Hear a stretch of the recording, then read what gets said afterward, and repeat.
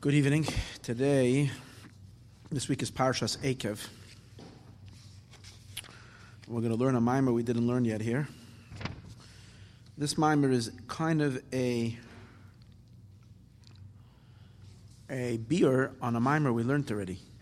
I don't remember when we learned the other mimer, but I know we learned it because I dotted it in my Likutei Torah. I make a dot by every mimer that I taught already. So we taught the mimer before this. This is an explanation on that mimer. And there's fascinating in Yanam over here, but let's see if we can understand it. Sif Aleph is kind of okay. Sif Beis is like in the middle. Sif Gimel I didn't even learn, only quickly glanced. With the Eibishter's help, we'll see how far we go and how this is all going to work out tonight. Okay. This is on page 32 in Likutei Torah. Daf Tezayin Amud Beis. The mimer is a benching mimer. Why are we talking about benching? Well, this week in the Parshas Eikev, is the mitzvah of benching. V'achalta v'savata, you will eat and you will become satiated. V'arachtas Hashem alekecha, you will bless God your glad, Allah, right? Allah, for the food that He has given you. That mitzvah is this week, so that's why the Mamarim in Likutei Torah deal with the mitzvah of Birchas Hamazon. Now, this mimer is going to explore a few things. It focuses on the second blessing on Birchas Hamazon, which is called Birkas Haaretz. We know that benching is made up of 4 blessings. The first blessing is called Birchas Hamazon, Birchas Hazan, which is the blessing it's for the food that we eat, which the Gemara says really was instituted by Moshe Rabbeinu when the Jewish people got the man. The next blessing was instituted by Joshua, by Yeshua, when the Jewish people came into the land of Israel, because it's called Birkas Haaretz, the blessing of the land, which according to the Alter Rebbe, which in a mimer that we learned years ago, he says that and he mentions it briefly in this mimer as well, that there's 2 types of food that we get. One is bread from heaven, that's the man, and the other one is bread from the earth. Lechem min hashamayim and lechem min haaretz. Bread from heaven and bread from earth. We find bread coming from 2 places.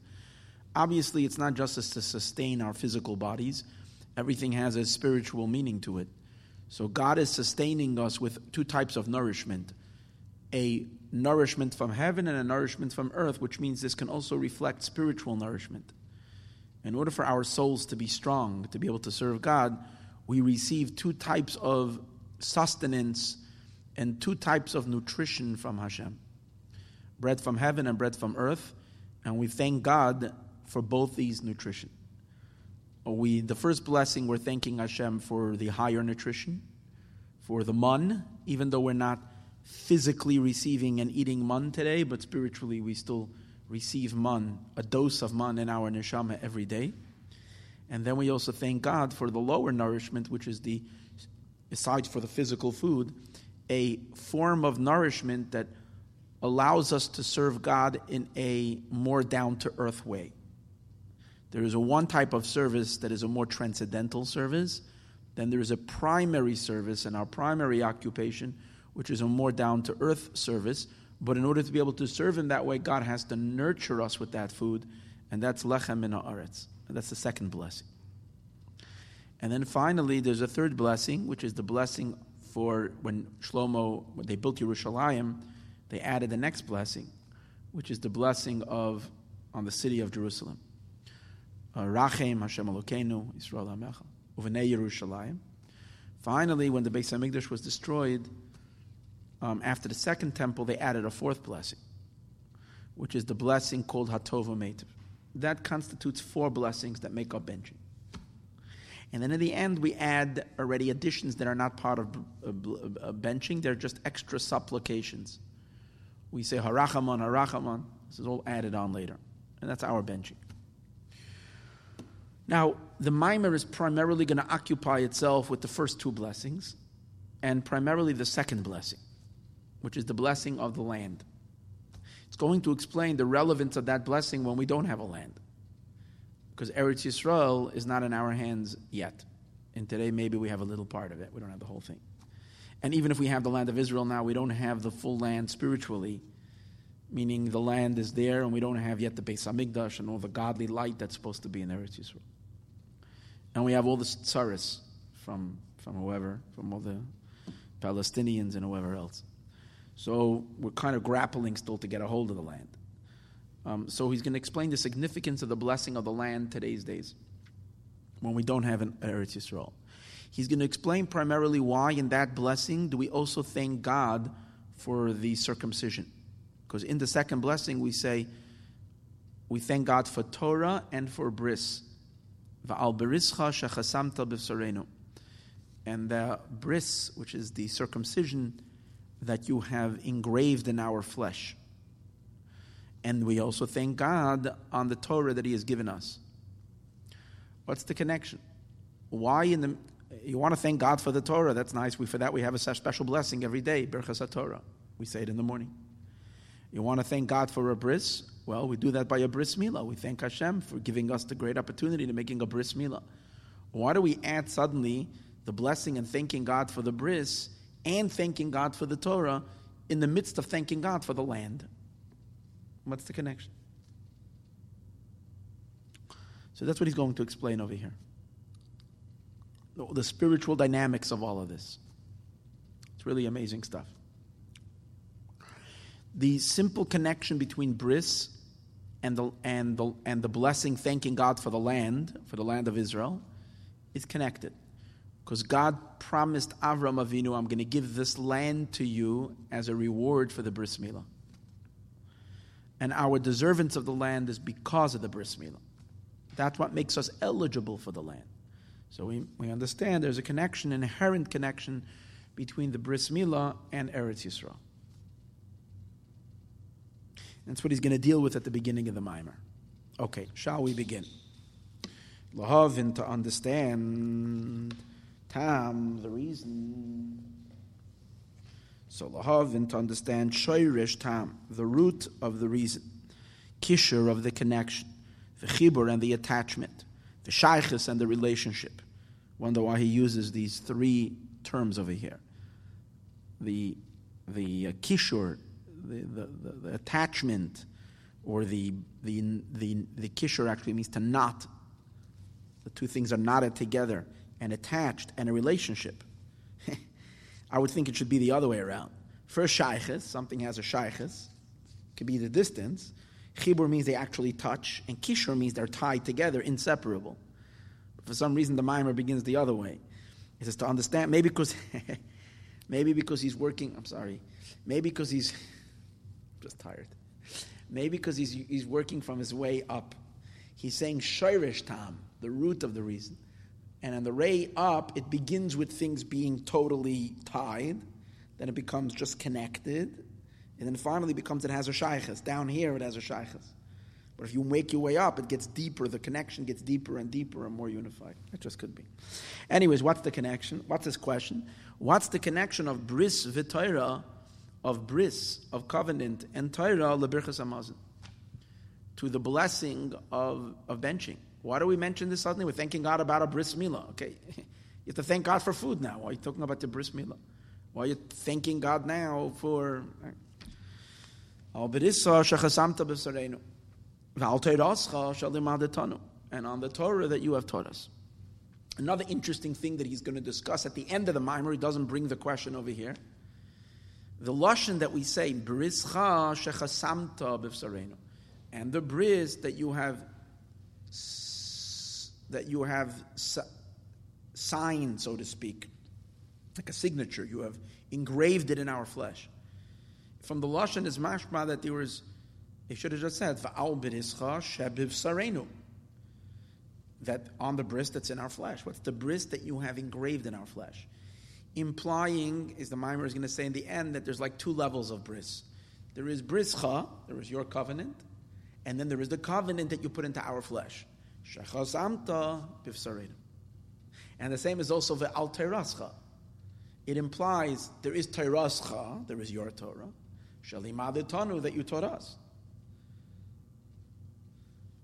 It's mashma that it's yours, and then you teach it to us. 2 levels. The Maimer will discuss that later. Okay, just making note of that. But the first question over here is what's bechlal the shaychitz? What's bechlal the connection of bris and Torah, bebirchas haaretz, in the blessing of the land? And this is so vital and so important that the sages say that if someone omits this sentence, if someone doesn't say, I'm thanking you, God, for my bris, or I'm thanking you, God, for the Torah that you've given us, during the benching, he has not fulfilled his obligation. But it says further, the person did not execute his obligation. So in order to understand this, he says, let's first preface it with another question. First, we have to understand even a greater question. How do we know the birchas haaretz bisman hazeh d'oraisa? How do we bechlal know? We know that benching is a biblical commandment. That's why it's the only blessing that if you don't remember, if you did it, you're supposed to do it over again. Generally, the rule is, by all blessings, if you can't remember when you're eating a peach, if you said a borei priya eitz, if you're not sure, if you know you didn't, you have to make a blessing. But if you don't remember, so then obviously you were daydreaming, and usually you don't eat anything till you make a blessing, but you don't remember that you said it. So the rule is you're not allowed to make another blessing. It's forbidden because you might be saying Hashem's name in vain. You can't just make a name borei priya eitz whenever you want. You can't. So the halacha is you're not allowed to. Safek brachas lahakol. The doubt of a blessing, you have to be mekel, meaning you don't make another blessing. The same is also with the after blessing. You're not allowed to make a second one if you don't remember. Like I had this week that I didn't remember if I said the birchas, the blessings in the morning. So I had him say it for me. Well, I had no idea. See, when you daydream and your head is you cuckoo wuku all day, so you don't remember. I don't know. I woke up in the morning. Did I say it? I thought I said it. Maybe I said I thought I yes. But I didn't remember. Anyway, so the halach is you can't say it. However, benching is an exception. If you ate bread and you don't remember if you benched, you have to bench over again. And the reason for that is because the benching is the only blessing that there is that you're obligated from the Torah, not from the rabbis. It's a biblical commandment. V'achalta v'savata uveirachtas Hashem Elokecha. And once it's already a Torah obligation, if you're in doubt, you have to be stringent and you need a bench. Oh no, if it's past the time and you can't do it anymore, then you lost it. As long as it takes to digest the food, I think it's an hour and 72. No, I think it's about close to an hour and a half. It's like maybe if you're still, yeah, but that's a cheap one if you're still full, because anybody that's going to want to still bench is going to say they're still full. So you have to have like a time. You have to have a time. I'm ready for the next meal 5 minutes later, all the time. So, doesn't work. In any case, so you see it's Minat Torah, and even today's days. And how much of it is Minat Torah? Not only the first blessing, Hazan, but even the second blessing. The blessing ala Aretz is also Minat Torah. That's why if you don't remember, if you bench, you have to say the first and the second blessing as well, not just the first. But the question is, how can the blessing on the land of Israel be Minat Torah today's days when we don't have the land? We're thanking God. Okay, you can say the rabbis want us to still say it. So we shouldn't forget the blessing. That can I understand. But biblically, how can you be obligated to say a blessing on the land if you don't even own the land anymore? It's not in our hands. I'm not going to say we don't own it, but we're not there. It says you should bless God on the land that God gave you. Yesh lahavim, we have to understand. So we can say Dahaina Bizman She Yisrael Shuruyim Alad Yesh Loimar. We can say Dahaina Bizman She Yisrael Shuruyim Alad Masam. In the time when Yidden are living in their land, and now we're not living in our land.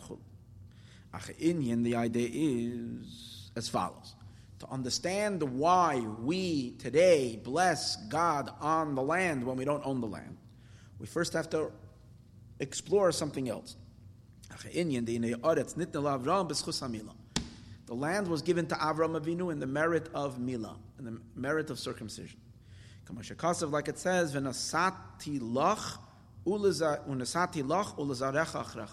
I will give it to you and to your offspring after you.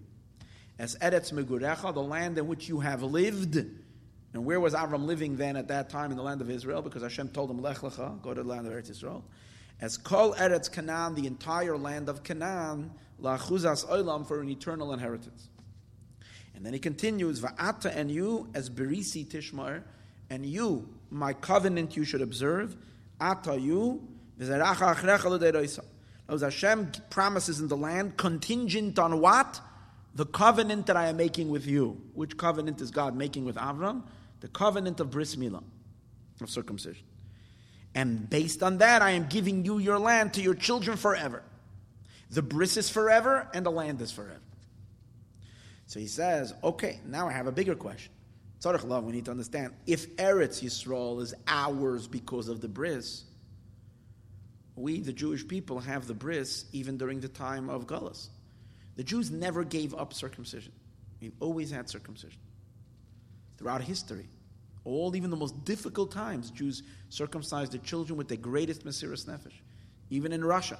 Someone was just telling me last Shabbos that his parents, they took a train, I think a three-day train ride from Moscow. He was born in Moscow. And his parents took him on a train 3 days, a newborn, going to Uman, where Rav Nachman of Breslov is coming from, because that's where his parents came from. And over there it was easier and safer to make a bris. And they weren't really too observant at that time. You're talking about in the midst of intense communism. Maybe this guy is born in the 50s. Yeah. But yet they did it. Jews did it all along with Mesiras Nefesh. But yet, if God promised us the land, we don't have the land. I mean, it's been away from us already for 2,000 years almost. First of all, he asked, what's the connection? Why do we have the land because of the mitzvah of Bris Milah? There must be some deeper connection. Va'oid, and something else, had a Yisrael ne'manim bebrisa shel Avram. That's the second question, the question I just asked. Yidden are loyal to the bris of Avram Avinu. Vehem be'eretz acheretz, and they're in a different land. Va'aretz nitna b'yad zarim. They're scattered all over in the diaspora, and the land is given in the hands of aliens. And where is God's promise? It's an eternal inheritance, as long as you keep the milah. But we keep the milah all along, and yet we don't have the land. And the idea is, Shem Emes, he's going to answer one answer that's going to answer everything together. Shebe Emes, in truth, God's promise has been fulfilled. And never has there been any question about his promise that we will have the land, because we always have the land. We don't have the physical land of Israel, but we have its spiritual source in heaven always belongs to us. Which means that there is, just like there is the physical land of Israel, there is that spiritual level called Eretz, Halyona, the supernal land. And the Jewish people are connected and own that land. It's something that we have as part of our possession. That means it is the rights of every single Jew to experience that kind of spiritual experience that the land allows us to experience, and a Gentile cannot experience it, because the Gentile does not own or does not live in the spiritual land of Israel. But we do. That madrega that was given to each and every one of us as an internal inheritance, whatever the land of Israel represents spiritually, is the property and the birthright, is the birthright of every single Jew. And that is contingent on the circumcision, on the bris milah. So it's not like God promised something to Avram and he didn't give it to him. He did give it to him. He didn't give him the physical land of Israel. That is not always, that too is given because of the bris milah, but that we don't always see how it is ours during the time of exile. But the source of the land of Israel, Beruchnius, is always ours. It never can be taken away from us. Even in the darkest moments of Galus, we still own and possess the spiritual land. And that madrega is given to us in the schus of the milah. Hashem gave us the higher land, Beruchnius, the spiritual land. And this is in truth, achuzas olam, an internal inheritance. Loi, for him, ulazaroi, and for his children. That's why Mila is also today's days, even though one can argue, say, what's the trade-off? What's the deal? God says, do the bris, I'll give you the land. We don't have the land, so we don't have to do the bris. So he says, no. You keep doing the bris, even in the time that you know you don't have the land. Not just because you're hoping to get the land, but because you have the land now because of the bris. You have this gewaldige inyan. We'll soon see how precious this is, how awesome this is. That we have the land of spiritual land of Israel all along as in reward for us making, for us having the bris milah. The milah is applicable bizman hazeh. V'gam birches haaretz, and we also bench and say the blessing on the land. That too is referring to the spiritual land. In other words, today's days we can't say I'm thanking God for the land of Israel unless you're living in the land of Israel on a moshav somewhere and you have a piece of land that belongs to you. But if you're living over here in Los Angeles, you can't thank God for the land of Israel. It's not yours. You don't own any property in the land of Israel. Oh, but you're thanking God for the land. That means the spiritual level called Eretz above, that's ours. And that is Minat Torah even in our days. Of course, this is not a bir al pi halacha. This is a bir al pi chasidus. I mean, obviously a person has to open themselves up to the spiritual dynamics to be able to relate to this, what we're learning over here, that there's such a thing called owning Eretz Yisrael, but the Eretz Alyona, the spiritual land of Israel. Obira Inyanhu, and the explanation of the matter is, let's understand what is the land of Israel. Beruchnius. So we know that the land of Israel is called the land of Israel. It's called Eretz Yisrael. But the Torah doesn't refer to it as land of Israel too much. It refers to the land the whole time as Eretz Canaan. God says, I'm going to give you the land of Canaan. So which one is it? Now we know that the ancient residents, the natives of the land, were the Canaanites. And then it's called the land of Canaan because it's who used to live there. It's called the land of Israel because of the new residents. However, on a much deeper level, it's not called the land of Israel until the end of days. Eretz Yisrael is going to be the land of Israel only at the end of days. Until the final battle is over and all klippa is removed from the world, the land is still called the land of Canaan. It's still the Canaanite land. And because we're going to see what Canaan means. Canaan means the land of the merchant.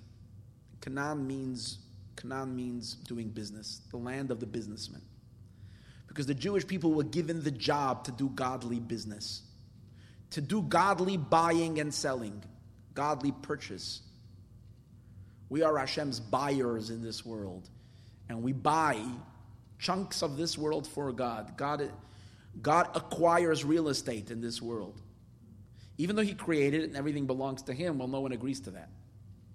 So everybody claims no trespassing to Hashem, private property, this is my place. And Hashem has no access to this world unless He purchases it. He says, okay, I'm willing to purchase it, but I have my buyers, and my buyers are the souls of Israel. And where do we buy it? We buy it in the land of Canaan.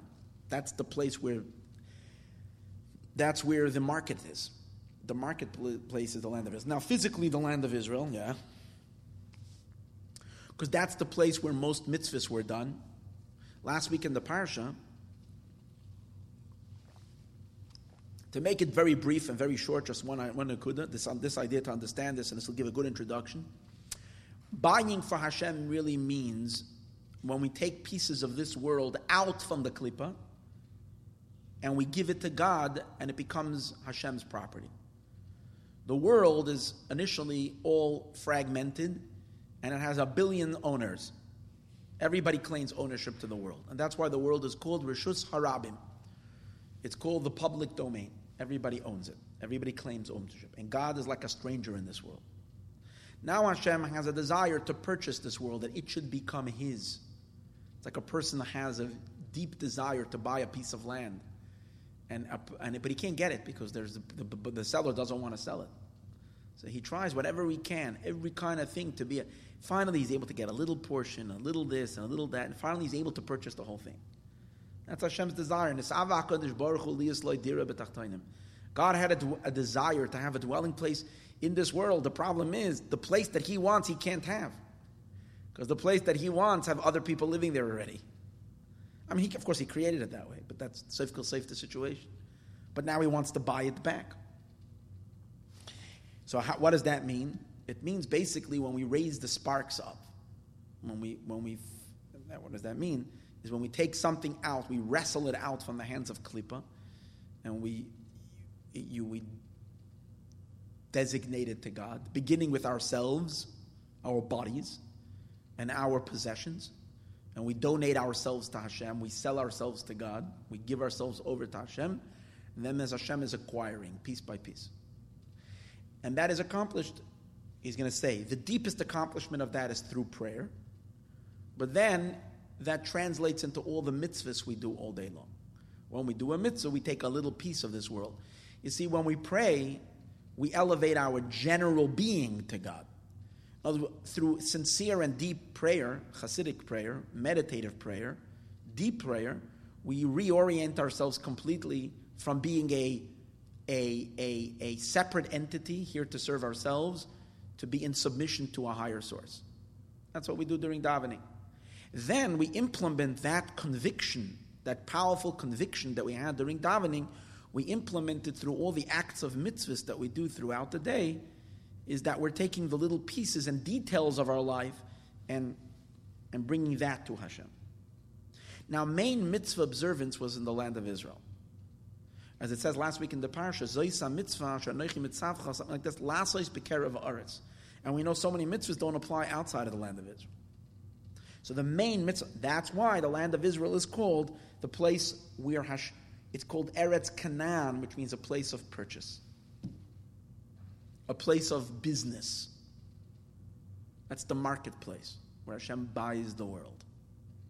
Now, when Hashem finishes buying the entire land and all of the world becomes God through the mitzvahs the Jewish people did in the land of Israel, and then eventually the mitzvahs that we do continue doing later, but through this avoda of elevating the sparks, then at the end, after there's no more business to do, because there's nothing to fix anymore, everything has already been purchased, then it's now called Eretz Yisrael. But until you don't finish converting the entire world to godliness, we're still in the midst of the work of the business. It's still part of the work of the business. It's still called Eretz Canaan. Now, physically, the place of mitzvah observance is in the land of Israel. Spiritually, the place of mitzvah observance is in the domain called the spiritual land, which is the domain of Malchus. Because as we spoke many times, the whole inyan of a mitzvah is the idea that you are doing mitzvahs hamelech, you're doing the mitzvah of the king. You're playing king subject with God. So in the arena of Malchus, in the arena of kingship, is shaykh to do a mitzvah. Outside the arena of Malchus, there is no mitzvah. Let me explain why outside Malchus there is no mitzvah. Outside of Malchus can mean in two areas, lower than Malchus and above Malchus. Lower than Malchus there is no mitzvah because lower than Malchus means rebellion. If you're not acknowledging that God is God, like an atheist or a non-believer, or even someone who believes but says, I don't want to be your servant, someone who doesn't want to say, Ano avdo de kucha berichu, I am God, I'm your servant, I'm the servant of HaKadosh Baruch. So then that means you're lower than Malchus, you're not acknowledging Malchus. So over there, of course, Hashem is not buying, quite on the contrary, things are being torn away from him. Land that once belonged to him is being pulled away, so that's the opposite. Higher than Malchus, there is also no business, because higher than Malchus, there's nothing to fix. Higher than Malchus, it's felt and sensed, there's no creation. Higher than Malchus is only God. In all the attributes, in all the worlds that are higher than Malchus, there's nothing but Hashem, so there's nothing to elevate. The whole point of elevating is that there's public domain, and now that public domain has to surrender to Hashem. And that's the idea of a melech, a king. A king has subjects, and the subjects surrender to serve him. So over there is where the entire purpose of creation plays itself out, in the arena and in the space, so to speak, of Malchus. That's why Eretz, which is Malchus is called Eretz. Because Malchus is the lowest of the 10 attributes. The lowest divine manifestation is Malchus. It's what's called Eretz. What's Eretz? Eretz is the lowest, earth, the lowest. There's nothing lower than earth. So the lowest level of holiness is Eretz, is Malchus. And that's where business takes place. In other words, only in a place where we have free choice, where we have some sense of independence and beingness, that we have our lives, and over here is where a mitzvah comes in. God is commanding us to do a mitzvah. God can't command himself to do a mitzvah. So imagine entering into a space where is what we call bittul b'mitzias, where everybody is utterly nullified to God, because and every existence, every entity in that realm sees, feels, and experiences that he has no other existence but God is existing, but Hashem's existence. So really, what is it? Everything in that realm is only limbs of God. It's the limbs and organs of God. Is it possible for God to say, I am commanding you to do something? Do you ever command your fingers to do something? Is it shaykh to say, oh, finger now, I command you to take the toothpick with that sushi and put on it, dip it in? It's ridiculous. You don't command. It's you, I want. So it's one thing, it's one entity. So above Malchus, above the realm of Malchus, not shaykh a commandment. No mitzvahs. And that's why it's also not shaykh business. Because the whole business is that something is being acquired, that it becomes yours from it not being yours. So there first has to be separate consciousness. Then you can make it yours. So higher than Malchus, there's no separate consciousness. It's only the Melech. It's only him. It's only God. In Malchus, ein Melech beloy am. Oh, so now I need to have a nation, and I have a people, and people have kind of their own life and their own business, and I can ask of them to surrender, to do my will. So that's where the business takes place, all in the level of Malchus. That's why Malchus is called Eretz Canaan. When we say that God gave the land of Canaan to the Jewish people, what does that mean? God has given us the ability to surrender to him perfectly. Hashem has given us the ability to do his mitzvahs, to be the submission to him, to feel, in other words, to come to a state of bittul hayesh, to a state of bittul. Non-Jews don't really have that. It's not like a non-Jew cannot obey God's commandments. God gave non-Jews, God gave Gentiles 7 commandments. But 7 commandments, the 7 commandments that a non-Jew is supposed to keep, is not really interfering so much with their day-to-day, daily everything. They basically have a lot of room to do whatever they want. It's only that there are certain barriers. The world should not become destroyed. It shouldn't be a jungle. There's basic decency. Recognize that there is a boss. Don't steal, don't murder, respect someone else's property. But within your property, go live a chazar shetag. Do whatever you want. Within, live yourself. Don't be cruel to animals. I understand, but everything else. A non-Jew has a free life to do what he wants. But with mitzvah observance, what is God asking of us as a mitzvah observant? Constantly, you don't live a moment of your life not in a surrendered state. Surrender your money, surrender your time, surrender your everything. You have money, give me tzedakah. You have clothing, wear only the clothing I like you to wear. In your kitchen, I'm going to tell you exactly what you can eat, what you can't eat. Everything. The Eibishter buds into every aspect of our life. And that's a Jew. That means that the Eibishter gave the Jewish people the land of Canaan. Because the land of Canaan is the land in where this business of elevation takes place. Again, business means that the things become purchased to God. The very idea that something is being purchased means it was once not yours and it becomes yours. So every day we wake up in the state of not belonging to God. We wake up and we have an ego that claims I want to live my life, do whatever I want to do. And then we have the nagging call, you have to daven, you have to learn, you have to give tzedakah, someone needs to help. So the Eibishter is literally on our case to constantly bring us, asking of us bittul. So we, the Jewish people, that's what it means to us.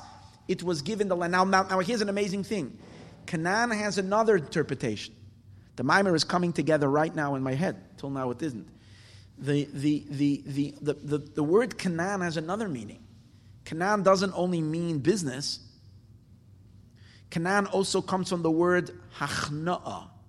Hachna'ah means humility, surrender, lowliness. That goes hand in hand.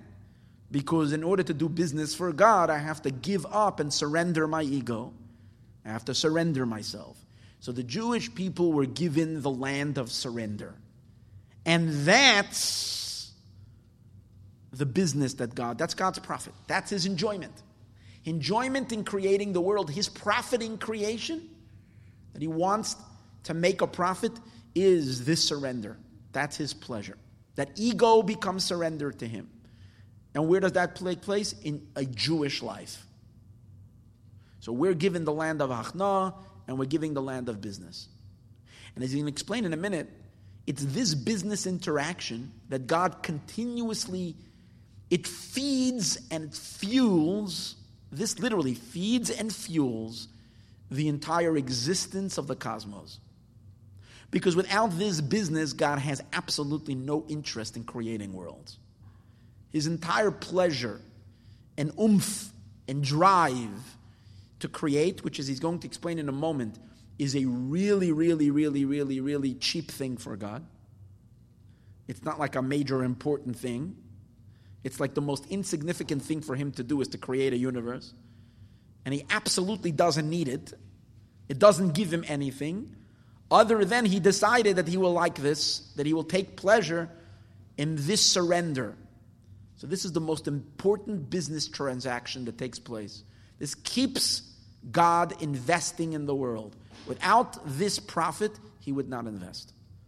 So the land of Israel, we understand, is the nucleus of creation, the land of Canaan. That little tiny piece, because that's where things connect to heaven. Imagine that. You have an entire globe. You have China, Japan, Germany, France, Korea, right? All the other countries that there is, Canada, America, Russia, big swaths of land, Australia. God isn't in all those countries. He's not doing business. Is not happening. Earth is earth. Earth is not connecting to heaven. Is that little piece of land where things are being sublimated, things are being elevated, and that's where the attachment. That's where the whole purpose of creation lies, in that Canaan and the business that's happening there, as a result of the humility of the humility of the inhabitants of that land, the Achnah of Eretz Canaan, those who live in the land of.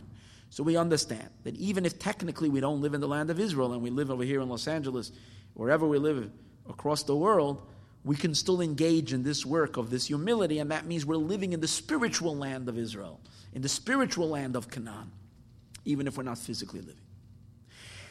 This is the thrust of the main idea of the first perek. But I do want to say that the Alter Rebbe is what I just mentioned is very briefly mentioned, and what he's going to talk about a lot is that how this purchase is made. God is purchasing things, and it's gewaldig. This piece is so beautiful. He's going to bring out the idea of the way this purchase is made in the exact same way in which halachically any buying transaction, any acquisition transaction is accomplished. So there's two things involved when you buy something, that the thing should halachically be yours. Number one, you have to take the object. The buyer has to either lift the object up, and by lifting it up, it becomes theirs. If I'm buying a book in the bookstore, if I pick it up, Hagbah, it becomes mine. Another way of doing it is, I do Mashiach, I drag it, even if I'm not picking it up. I pull it on the ground. But the halacha is that Mashiach is only koneh in a Reshus HaYachid, in a private domain. If I'm selling something on the street, in a public domain, and I drag it on the floor, I'm not being koneh. It doesn't constitute an act of acquisition. It has to be drawn in a private domain. Then, by me pulling it, it becomes mine. So again, pulling or lifting up. And the other thing, obviously, we understand that's a very, very, very important when you buy something. You got to pay. If you just draw to pick it up from today till tomorrow, if you don't pay, then there's a problem. So so there's two inyanim that make up a sale: the payment and the drawing. The Gemara deals which one is the main acquisition. There's an argument in the Gemara: is it the Mashicha or the Hagbah, or is it the Kesef, or is it the money? When God acquires things from us, acquires the world, these things happen as well. He draws us, and the Rebbe is going to Tzog Gevaldig. You know what Tzog Gevaldig over here, the Alter Rebbe? The Alter Rebbe is going to explain the drawing that happens, which means a spark of holiness. A human being is being drawn to God. Something in this world is giving. Something in this world is giving in to God and becoming God's possession. He's going to explain the intensity of it. That's what's so gewaldig. Okay, you could have said, it becomes holy. He doesn't do that. He explains it with such drama of how deeply it becomes God's, how unified it becomes with the Eibishter. He explains the inyan of Mashicha, of the pull, what happens. And in addition to that, he explains the money that God gives. Like Hashem has to pay. And he's going to explain what basically happens of these. It's two levels of how something becomes godly. One level is Mashicha, is the godliness, the elevation that someone elevates. Let's say in a person himself. A person is elevating their identity. We said before that the main purchase, we said earlier that the main purchase happens during davening. Because the mitzvahs you do during the day are little details of that purchase. But the overall general purchase, in which you're purchasing the entire human being, that happens during davening. Because in davening, you give yourself over to God. And he's going to base it, he's gewaldig, he's going to base it on what we say by Tachnun. Elecha Hashem nafshi esa. To you, God, I raise my soul. Once you say that by Tachnun, finished, finito. You have sold yourself to God. That's it. Don't try to make believe the rest of the day that you own yourself. Forget about it. You've already admitted by Tachnun, Elecha Hashem nafshi esa. To you, Hashem, I give myself over. I belong to you. But he's going to explain that there's two levels in that. There is how much you can give yourself over, but because you're limited, so how much can you surrender yourself? How high can you nullify yourself? Only to a certain degree. Because we are limited, and therefore everything we do has limitations. But guess what? When you finish lifting yourself up and giving yourself over and surrendering yourself through love to attach yourself to Hashem to the deepest point you're able to do, then God gives money. And what does it mean when God gives money? Then God infuses love into your soul. Kesef, money means kisufin, longing. So you can lift yourself up. That's called Mashicha. You're halah, you're raising yourself up. Or Mashicha, you're being drawn. He's going to explain soon, if it's we doing it, why is it called Mashicha? Mashicha means the buyer is pulling. And we're saying Mashiach is us lifting ourselves up. So it's like the object moving itself, not the Eibishter moving. He's going to explain that every love that we have, even the most minor love, any love that we do, even if we work hard on developing it, has to have God's power in it. Because without God invigorating and empowering us to do so, we can't get anything done.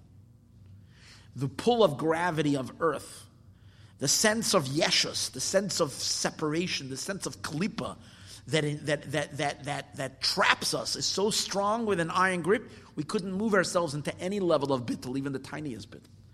So Mashicha is Hashem helping us lift ourselves up, but still it's us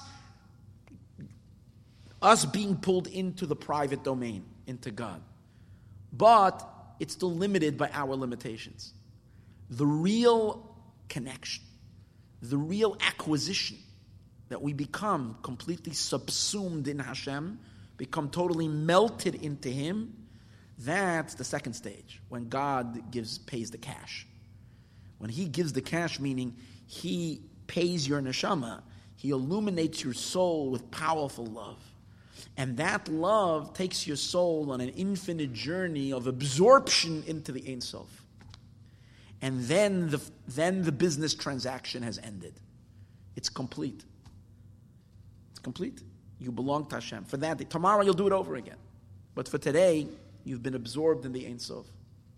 This is the experience of Eretz Canaan. And then he's going to explain why it's also called the land of milk and honey, because of this, and why it's called the land, the broad land, even though it's a tiny little piece of land. It's called the land of broadness, as we're going to see soon. So this is all discussed over here. So now let's see it inside. Appear to Inyan, who, and the explanation of the matter is, Kinei Canaan. What does it mean, the land of Canaan? Meloshen hachna v'shiflis. Canaan means humility, and Canaan means lowliness. Pchenas bittul. It's the ability, the land of bittul. Hashem gives us the land of Israel, means He gives us the experience of bittul. And Canaan has another meaning, u'meloshen tagar v'soicher. It also means a merchant. As it says in Yeshaya, sarim, that its merchants are sarim, are ministers. Kinaaneha nichbadei aretz. Its business dealers are nichbadei aretz, are the nichbadim, are the honorable citizens of the land. Uba Hosea, and Hosea says, Canaan, a merchant, biyadei, in his hand, mazne mirma, false scales, deceptive scales.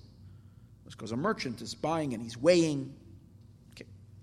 But upon him, you see that Canaan means a merchant. But it also says by Yehuda that he married a Bas Shua, a woman called Bas Shua, who is the daughter of Ish Kanani. So Rashi says over there, a merchant. V'hinei Tagar. Now he's going to explain. So what does it mean the land of Canaan is a land of acquisition? V'hinei Tagar akoyne is a mekach min hamoicher. So a Tagar, a merchant that buys any type of a mekach, any type of a purchase. Min hamoicher, from the seller. Who are they based var? There are two things that are necessary. Number one, sha'isa meshicha. He does a meshicha, he pulls the object. And he elevates it meshus chaveroi, from the reshus of his friend l'toich reshus atzmoi. He brings it into his domain. First it belonged to the guy, to the seller, and now he draws it in, it becomes his. And the second one, shenoisin kesef miyadei liad chaveroi. He gives kesef, he gives money from his hand to the hand of his fellow. Two things. He does meshicha. So too it says by God, konei hakol, he purchases everything. He buys everything. Even though God created everything, so everything belongs to Him, but that's only from His perspective. From the perspective of the creations, every creature and every being claims its own space and says, I am the boss over me. So now God wants to purchase all of that. And it should be clear that La Shema Aretzim Loya, that God owns the land and the whole world. And this is also in this way. Now he's going to explain this idea of when God purchases the world, and he's going to explain how this business transaction that Hashem wants to purchase everything, this is what fuels the entire power that creates the creation. In other words, if not for this, there's no reason for God to create the world. He creates it so he can buy it. He explains, Hashem himself, Ram Venisa. Hashem is exalted, He's elevated, Megeder Alman, from any relationship with the worlds. How much higher is He than the worlds? Revavis Madregos Le'enkates. Myriads of levels, infinite levels. There's no end to how much higher God is from all the worlds. How He's infinitely higher, Memalek Alman, from being Memalek Alman. First of all, He fills all worlds. No, He's saying He's higher. He's higher to fill the worlds. He's higher to fill the worlds with a indwelling light. And He is higher from to encompass the world with an encompassing light. Because we know that God gives two types of life to the world. One of them is an indwelling light, small little crumbs of life to every little creature and every little being. Then there is a general uniform power that encircles all of existence and enlivens all of existence equally, called Sovev Kalam. Now the Rebbe says that God is infinitely transcending both the Mamale and the Sovev. The Ein Aroich, and when we say there's no comparison at all. Va'afilu tzimtzum arishain, and even the first tzimtzum, even the first contraction, which is like way, way, way up there. Yerida Gedayla Etzloi. That itself takes a very, very great descent for God to appear. Now we know that after the first tzimtzum, there is the light of the kav, the light of the thread. And we know, wow, that's like at those levels of primordial existence. Like it's like unbelievable, the energy and the life force on that level. After the tzimtzum. But we know, as powerful and as unbelievably incomprehensible that is, it's a very big yerida to get there. God had to diminish himself endlessly. And that's what the first tzimtzum is. The first tzimtzum is a endless contraction and blocking, an endless descent, an infinite descent. So he's just showing that even the highest levels are all already a big plummeting from God, a big descent. Everything that comes after the first tzimtzum is considered cheap words, the words of a simpleton. Now by the way, I want to say something. This mimer over here is like kind of very, very, it is very cryptic and concentrated. I mean, it's not barichus. In comparison to the Mittler Rebbe version of this mimer, is in the Siddur, in the Siddur that we learn sometimes from the Alter Rebbe Siddur, in Birchas Hamazon. There's a mimer called V'Hakimoisi as Berisi. It's the same mimer, but over there it's far more elaborate form, like the Mittler Rebbe used to write, far more elaborate. This particular piece that we're learning right now also is found in Derech Mitzvasecha, in the mitzvah of Mekach Memkar, which is the mitzvah of buying and selling, where he explains this whole idea of how buying and selling exists in the spiritual dynamics in God. In both those places, when you read it, you get a little bit more understanding of what he's saying that you don't really get when you're reading it in the Maimer over here. So what I'm saying now is taken from the other Maimarim. What he's saying over here is, Ubeskira achas. Now, even the higher level of creation. See, earlier he spoke about he says that creation is zero for him. Right? Zero. Mamsha, very big plum. So now he's continuing, and he says, even the Soviv Kalalman, in which we say that God encircles all of creation. Even that is considered, and encircling all of creation is the idea, he's going to explain it now in a moment, that what? That in one scan, God scans all of existence from the highest worlds to the lowest worlds. In one vision, in one picture, he sees it all. From the beginning of time to the end of time, from the beginning of space to the end of space, all in one snapshot. Obviously, that kind of one look and one scan, he sees it all. Obviously, we're not talking about Mamala Kalalman, because the Mamala Kalalman means, what's Mamala? Mamala Kalalman means God fills every creature with a life force that is commensurate and compatible with that particular creation, that which fits and tailored to every creation. Over there, we speak about God has gazillions of words coming from his mouth, because we know the 10 utterances, each one become millions of utterances. And as it goes through a whole system, as he explains in Sha'ar Yichud Ve'emunah, of transmigrations of letters, and letters are interchanged with other letters. Transmigrations? I don't know if there's, but there's, or permutations of the various different words as they change and they're flipped. And in Sefer Yetzirah, it talks about so many different exchanges of letters. So over there, each creation has its own godly, divine attention given to it. So you can't say he scans it in one scan. He looks at each one differently. He gives each one its own individual intention. Oh, that's true. But that's the Mamala Kalalman. But in the Soviv Kalalman, what we call the encompassing light, he creates everything in one shot. Bang! Obviously, on this level, the life force that's within the creation is still this encompassing. Hashem hasn't let himself down to the details of the creation. It's just he wants it all, and there's like the energy over here is still far, far expansive. It's not limited. It's not yet detailed. So the Soivev, we might think, oh, this is much closer to God.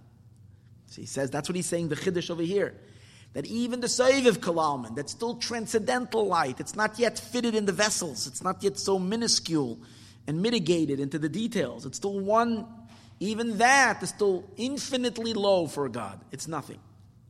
As the Maimer over there says, that even, hear this, even the Malchus of Ein Sof, that's the light that's before the Tzimtzum. This Tzimtzum, that's what he spoke about earlier. Even the Malchus, the Ein Sof, in where the Tzimtzum happened, which is the Sovev HaKlali, which is the general Sovev Kalalman, that too is only a ray of him. It's not him. And therefore it's very low to Hashem himself. As it stated in that in one thought he created the world. And the Mishnah says, in one Maimer, which all of this is referring to the higher level of creation, where God is creating the worlds from the Sovev light, not from the Mamale light. Which obviously we understand that the level of energy over here is still very, very, very sublime and very high. Yet, compared to him, this is also a very, very big Yerida. So in order for God that it should be drawn from him, this order of evolving worlds, so this needs to be constantly fueled. There has to be a powerful drive why God would want to do this. Because there is no reason for it, because it's only a great diminishment of who he is. It's a great humility on his part. Now, why should he humble himself so much? Why should he be so silly to create this silly creation?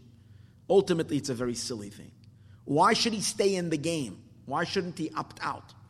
And the answer is, there is something there that he likes. And you know what that is? Soif ma'aseh b'machshava tchila.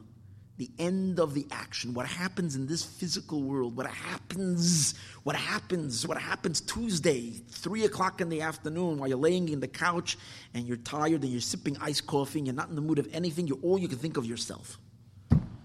And at that moment, you get a phone call that someone needs help, and you'll push yourself to go help another person because God expects that from you. That justifies all of existence. That's it. That generates the cosmos. That was God's desire before he created the world.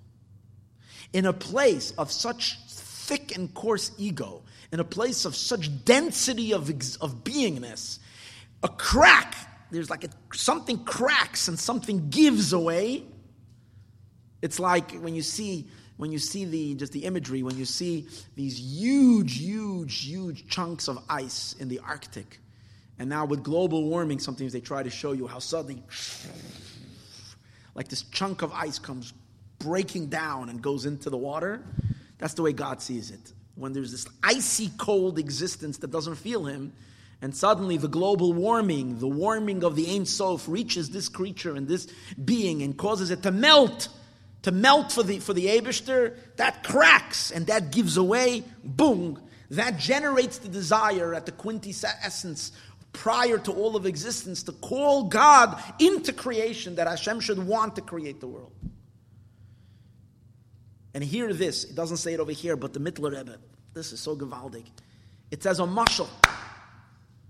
For this itself, this can make me dance for a year. It says a mashal, he brings a mashal. Mashal lebas melech. It's a mashal to a princess who eats gourmet meals all the time. And one time she smelled tzike kedera. Tzike kedera means, onions that get stuck. Or sometimes, for the Persians I'm saying this. The rice that gets stuck at the bottom. They like I like the Persian the hard rice at the bottom. Where it gets, really burnt. Well, this, or the onions that get burnt at the bottom of a pot. She smelled those onions and she wanted them. She wanted to scrape the bottom of the pot. But it's not fitting for the princess to go into the kitchen and start picking at the French fries that are still connected, the hard ones that got burnt and got stuck to the bottom of the pot. So it's pastanish. She can't do that. So her servants, she see that she wants it, so they go and they scrape the bottom of the pot and they bring it to her. And when they bring it to her, she has a party. And that is more meaningful to her than all the gourmet food that the chefs have cooked. You know what was happening? I'll tell you what was going on. She runs a palace, okay? She's got the fanciest foods, the biggest chefs in the world. Meanwhile, the servants one night are hungry. They didn't have what to eat, whatever. The kitchen got emptied out. And they decide to make French fries. Okay, the servants. And they have a pot, and in the bottom, and she smells it. And she says she wants some of that hard potatoes that got stuck at the bottom of the pot. So the servants go and bring it to her. Bechashay, quietly. No one knows, but they slip it in and they give it to her. And she's full of pleasure.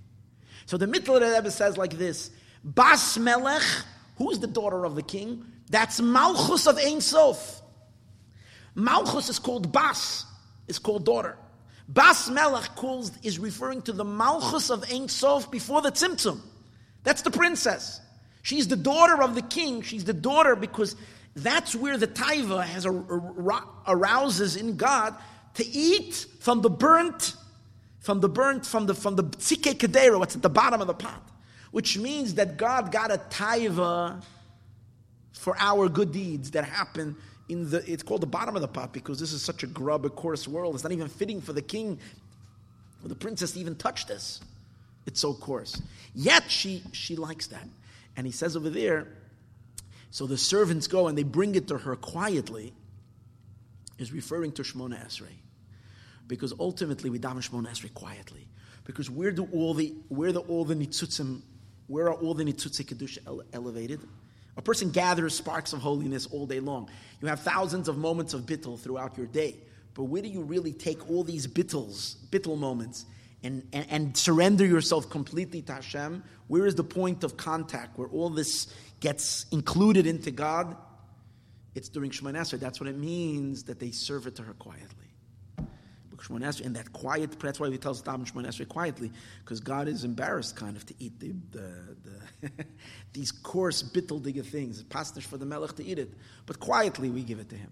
And that's what generates the entire flow of life into the creation. And that's what he's explaining over here, that's the business. He's purchasing. He's purchasing something that doesn't belong to him, and that's being given to him. Okay. So Elias Nimshach Memenu say the Ishtalshalus, in order for the order of Ishtalshalus to be drawn from him in when it arose in his will, first it was simply an act of generosity. And afterwards, but afterwards, it's dependent on the actions of the lower creatures. In other words, initially God did it on his own because he thought about the pleasure he will get, and afterwards we have to be ma'orer serusa de latata through our work from below. We have to evoke a serusa de liela in arousal above that God should want to create. If a person devotes his heart to God, now what do we have to do? By us, as we said earlier, we have to give ourselves to Him. As He says over here, Eilecha Hashem nafshi esa. To you, God, I raise my soul. V'hainu, and how do we accomplish that? Al yedei is boinein. How does a person? Here's the question: how do you lift yourself up from yourself and surrender yourself to God? I mean, I'm me. Why should I live for something not me? I understand if a person does something for someone else, but ultimately there is a selfish motive. In other words, by me giving to you, I hope that I'll have some kind of enhancement for myself. But over here, to give yourself up completely, to surrender, like, why? Why would a person do that? So the Rebbe is explaining, well, you do that because really you realize that you really are of God. It's not like you're giving yourself up to someone that's not you. You're really giving yourself back to who you really are. That's your real you. So you're just really returning yourself to who you are. So you take that, and only then can you have a real surrender. Because it's not possible. I mean, why would someone eradicate himself? And the Alter Rebbe, he really explains that in Tanya and Perek Yotes. The Alter Rebbe is explaining that the neshama is compared to fire. And there's no rational reason why a soul wants to dissolve in God other than the fire really comes from there. And the fire wants to return to its source. So when a person recognizes that I'm not of this world, that's the whole his baininus that he mentions over here, is a person has to recognize I am not of this world. My neshama precedes creation. It's part of the Eibishter. I only find myself in this reality, trapped in this existence, for a very short period of time, during my lifetime, that I'm alive in this body. It's a very short period compared to my soul's eternal existence, in which it was one with God in the past. It will be one with God in the end. Now there's only a short period of time in the middle that it is separated. So why should I leave it in this unnatural state? Let me bring myself back to the natural state of union. And he says this idea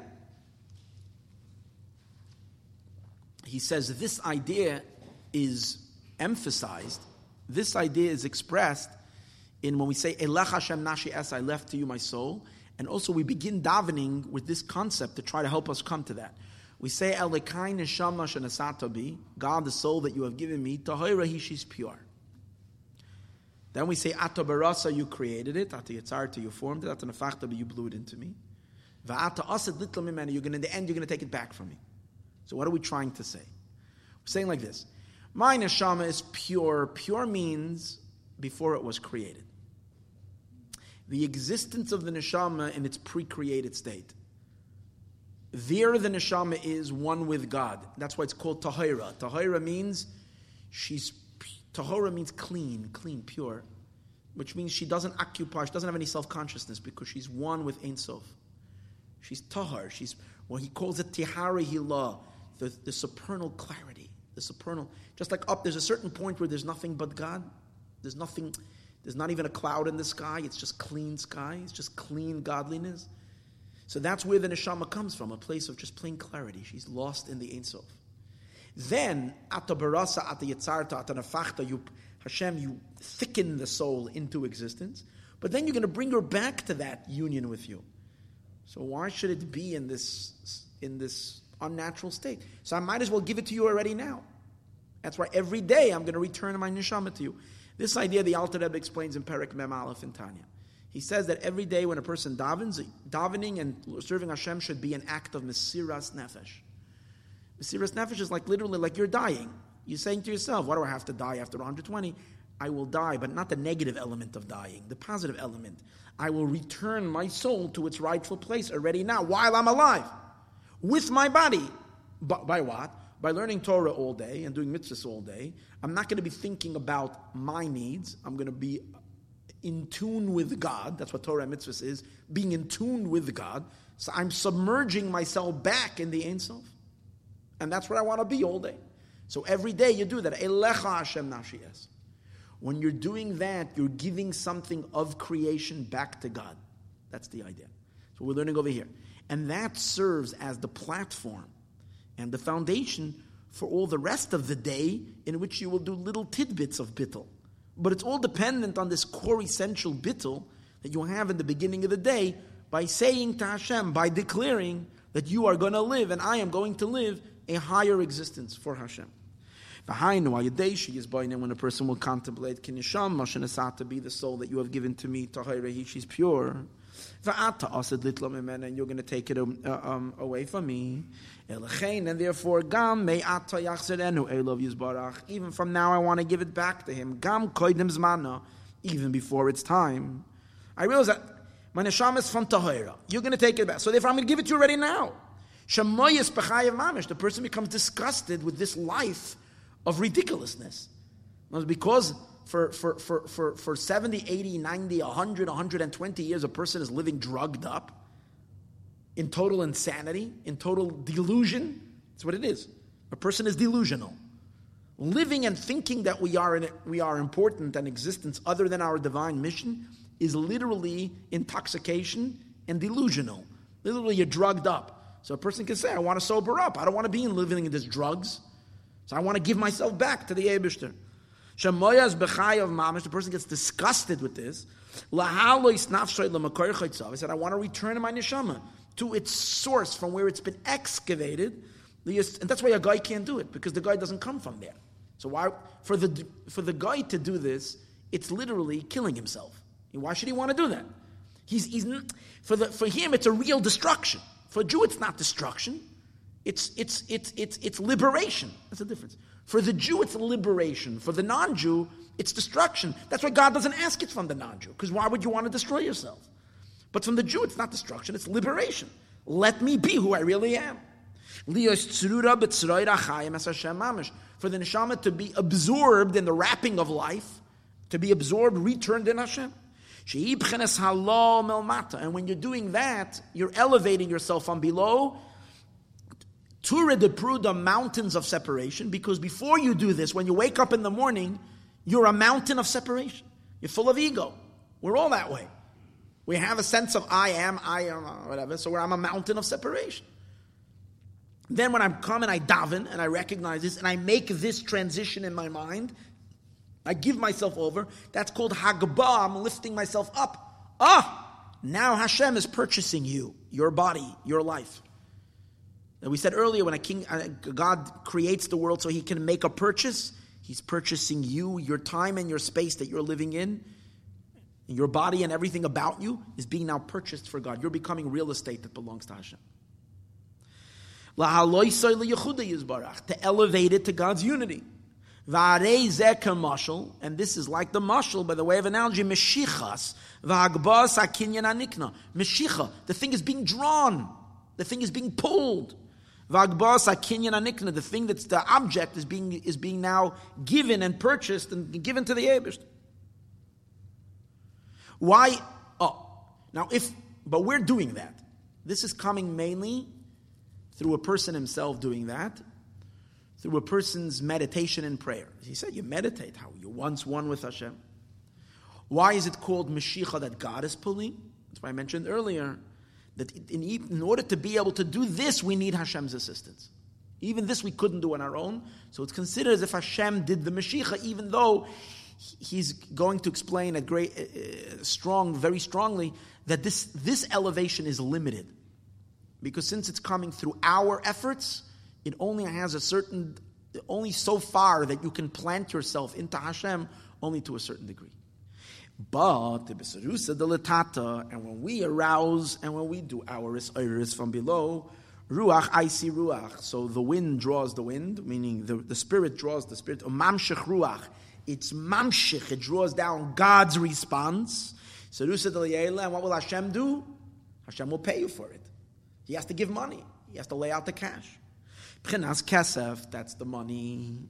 Shehi b'chinas, and what's kesef? That's avarabah, that's great love.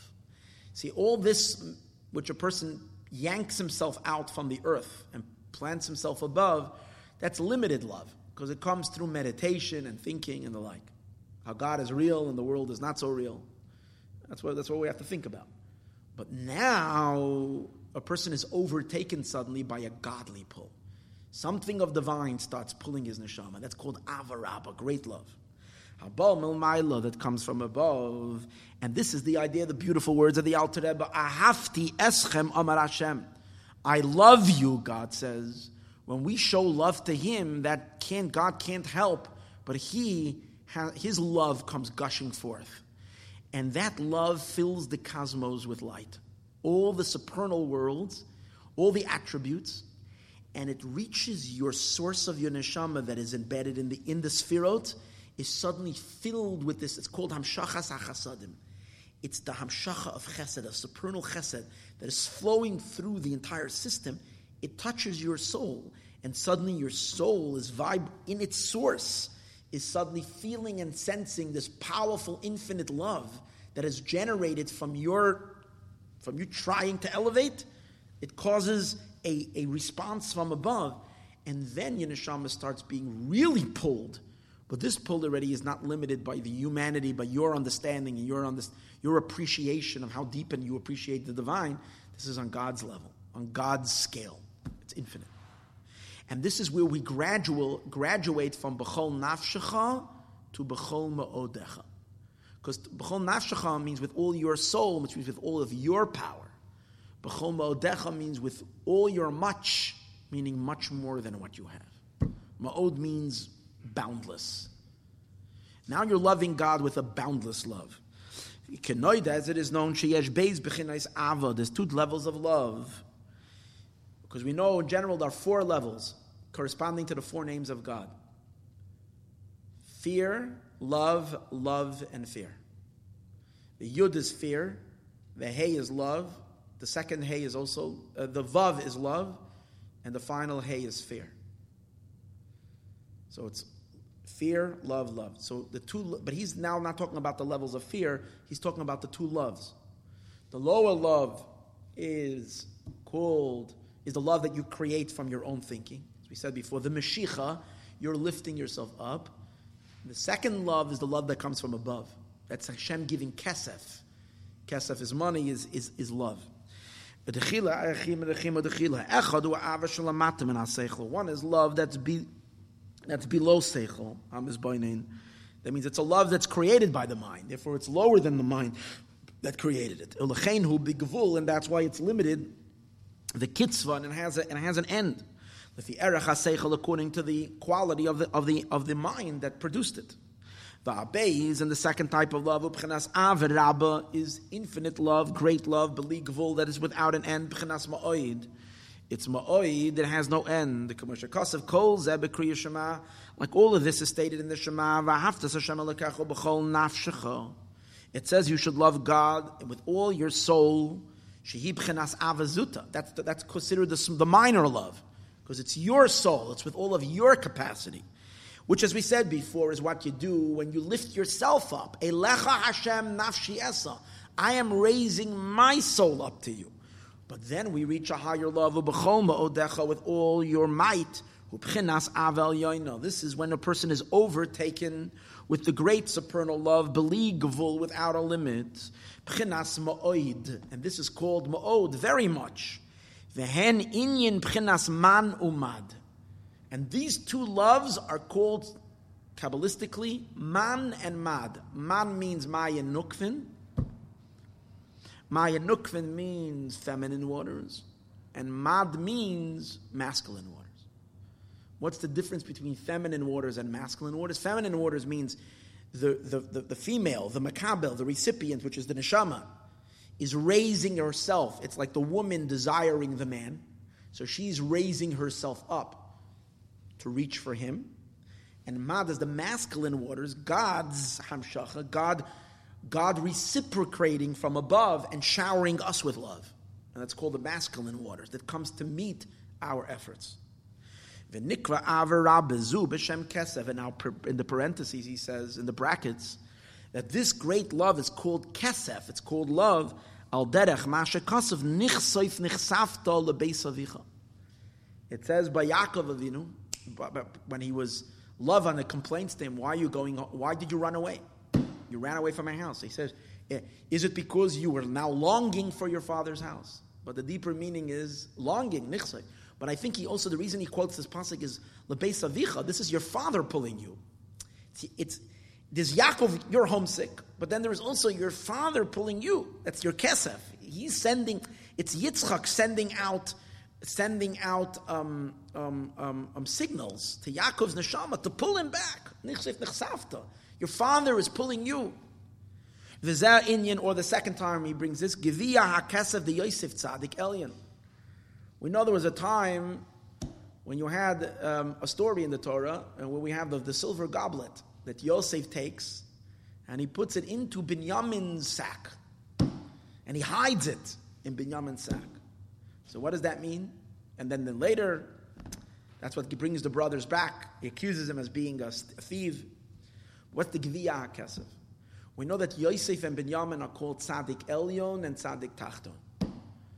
What does that mean? Literally, that means Mashpia and Makabel. Yosef is the Hamshacha. Yosef is Yesod.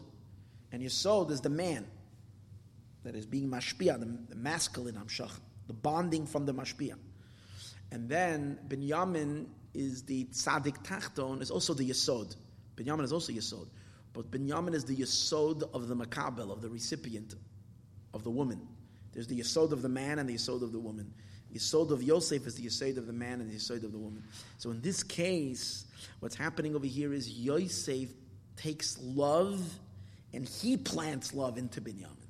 It means the Eibishter, literally translated, it means Hashem enables us to love him with his love.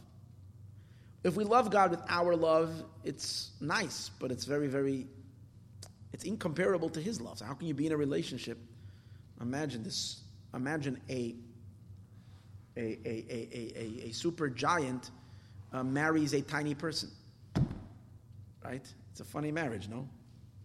Kind of a little hard for them to kind of live their life because he's a huge, big giant, and he's.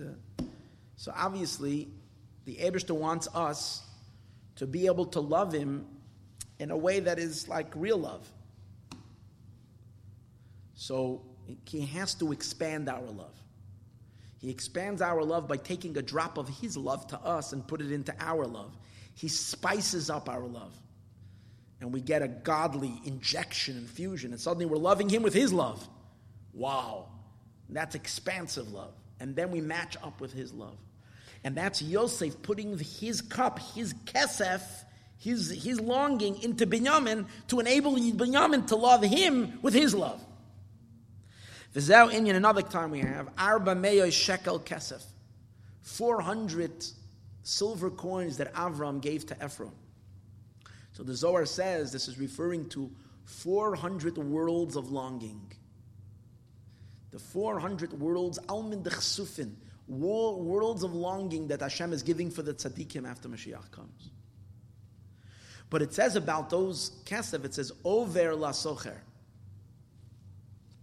Over la socher simply means every merchant is going to accept it. Over la socher means it's good money. It's accepted by every merchant. It's like the dollar you can use everywhere, kind of, because it's a strong currency, as opposed to other types of, Mexican pesos don't really get you too far anywhere. But the dollar kind of will, because it's an international, respectable currency. Avram gave to Ephron over la socher, really good coins. The deeper meaning is that this kesef, this longing that we're talking about over here, is coming from a place so deep in God. Socher means a circle. Socher means to go around. Over la socher means it transcends the circle. The circle is Sovev Kalam. There is the Mamala Kalam light, the indwelling light. Then there is the circle around it, the Sovev. Over la socher means it comes even from higher than the circle. It comes from God Himself. That love from the innermost of God's heart of hearts is what from His deepest place, that's what He infuses into every single one of us. If we make the effort during davening to lift ourselves up, He will drop a tiny drop of that love into our soul. Almin Dechsufin. Shem Tov Almin Dechsufin, the Haino Oine Ge'elyon, the supernal delight. From the essence of the Oirin Seif. It's higher even than the Makifim. This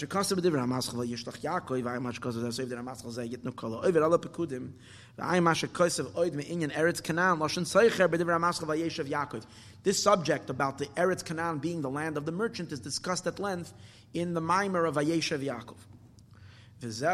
Now we'll also understand. So what is this all explaining? That's what I was mentioned earlier. Even though the Alter Rebbe is just telling us a simple idea. I mean, if the Alter Rebbe would not have had, the Alter Rebbe had a brain, but besides a brain, the Alter Rebbe had a heart. He had such a fiery soul. We usually get lost in the Alter Rebbe's chachma, but the Alter Rebbe is the power of the emotion. Why? Because the Chayr, if you read the Maimer, you see the main thrust of the Maimer is to explain that in Eretz Canaan is where we do business, which means we take things from a state of Alma de Pruda, from a state of separation, and we make them into a state of bittul. So that it could have been said dryly. Every time you do a mitzvah, you take something. Or in davening, you submit yourself to serve Hashem, there you go. But the Alter Rebbe doesn't suffice with that. He's explaining how this land, this Eretz, Canaan, is that you have a Mashiach, and then you have a Kesef, and you have a longing. In other words, this unification is not Stam, Hashem purchased something. It's deep love, deep desire, deep connection. Both on God's part and on our part. And now we also understand why the land is called the land that flows milk and honey. And this is also Eretz Zavas Chalav Dvash. the land that flows milk and money. Because this work of what we do in the land, as we said before, giving pieces of the creation and giving them up to God, taking pieces of this world and surrendering them to Hashem, as we said earlier, that's the avoid of Eretz. We said before, this elevation is so deep that it flows milk and honey. What does that mean? How did he explain the purchase happens? What was the whole idea? Why is it called a kinyan? He says there's two stages. Stage number one is we elevate ourselves. Stage number two, Hashem matches our elevation and draws us in with His love. He says that's the idea of milk. What's the connection? What is milk? So milk is the same concept of kesef. What's the kesef? The kesef is God's love, which I said earlier is the chasadim. There's hamshachas chasadim. After, we said before, maya nukfin, feminine waters. Feminine waters is called gevurais. It's the gevura. It's aliyah, elevation.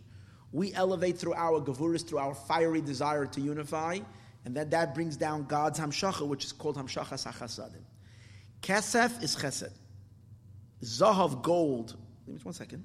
Zahav, gold, is fire, is on the left side. It says in the pasuk, mitzafan, to the north, gold comes from the north. Because north is the left, gevuras. Gold has a fiery color. It's gevura. Kesef looks like water. It's silver, watery color. It's on the right side.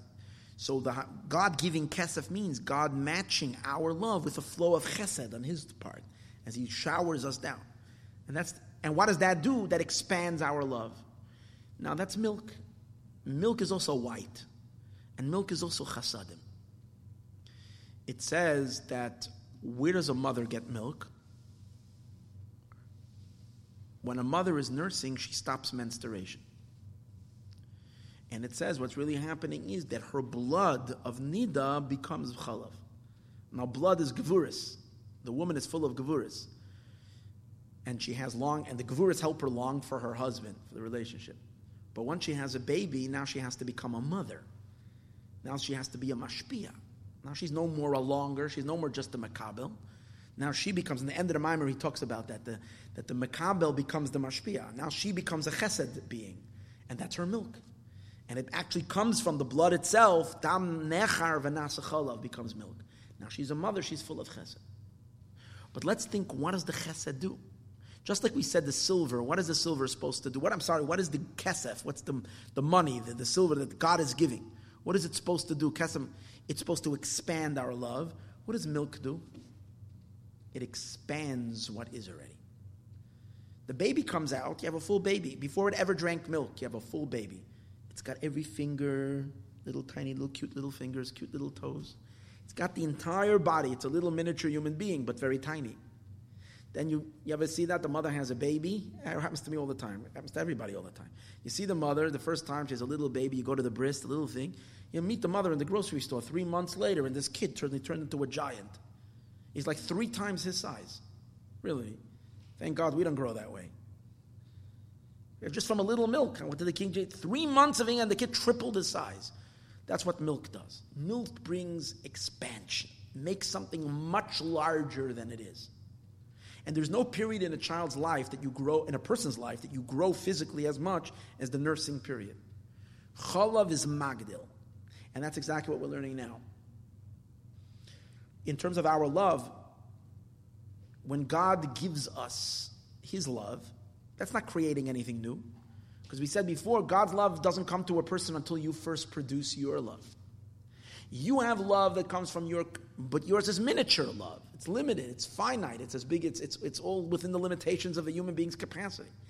Then comes God's love, and it matches, and it descends upon your love, and what does it do? It expands your love infinitely.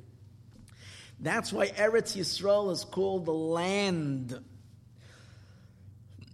land of milk, because, honey, we'll see soon. But the inyan of Zavas Chalav means that in this avodah of Birurim, This avoda of malchus, to be mavarer berurim, what does that mean? This avoda, which is really our avoda in this world, to take things that are ungodly and make them godly, beginning with our body, and beginning through what? How do we elevate things to Hashem? Through our love to God. This Oretz, this land, has within it milk, flows milk. That means in addition to what we give it, suddenly the milk comes flowing, and what happens that expands the love and elevates the nitzutz, the spark, or whatever it is, so much higher than it was before. And honey is even deeper than that. Honey is the symbol of oneg, of pleasure. Because honey has a sweetness, a certain, and when you add honey into things, it gives it tainug, it gives it a oneg, a pleasure. And he explains that that's the next level of love. That's even higher than what we mentioned earlier. Because we spoke before, he's going to explain that in Avarabba, in great love itself, so first of all, there is human love. Human love, that's Mashiach. That's your pulling. You're elevating. You're doing Hagabah. In addition to that, God gives money. God reciprocates. That's called Avarabba, the great love. In the great love itself, there's two levels. There is great love and there's love of delight. Great love means you're yearning to God with a fiery love that is boundless. You're loving. There's no end to it. That's how, because you're possessed suddenly with a desire that is not even yours. You can't define it. You can't, right? That's wonderful. But you're still wanting something. But then there's a level in where God has suddenly so permeated your soul that you're not wanting anything. You're just kvelling. You're just in a state of ecstasy and bliss. You're just the one with Him. So that's called Ava B'Tanugim, love of delight. That's called the honey. And all that is available for a Jew who is living in the land of Israel, meaning not physically in the land of Israel, who's does this avoda of birurim of the world, of elevating the world, who's engaged in this business transactions. In that land, in the Eretz Avoda, there is zavas chalav, flows milk, which means God's assistance to expand our love, and davash, the ability to experience Ava B'Tanugim, which is even higher than Ava Avarabba, or the second level of Avarabba. That's what he explains over here. Chalav u'pchenes hagdalas hamidis, expanding the midas kamay hachalav, just like milk. Shemegadol, that causes growth. Evirei avlad, the limbs of the child. V'kach Avarabba, the great love. Megadelas hamidos, expands the midos. She'av shemetchila hoise gam kena ores hamoichen b'midos. Even though initially there was also some of the mochin were shining in the midos. Im kol zeh hoye b'pchenas katnos. The midos were still very, very small. They were very but when they're touched by a divine love, zu nigdalim b'toisvis v'riboy, it grows and it expands with so much addition. Udavash, but then there is honey.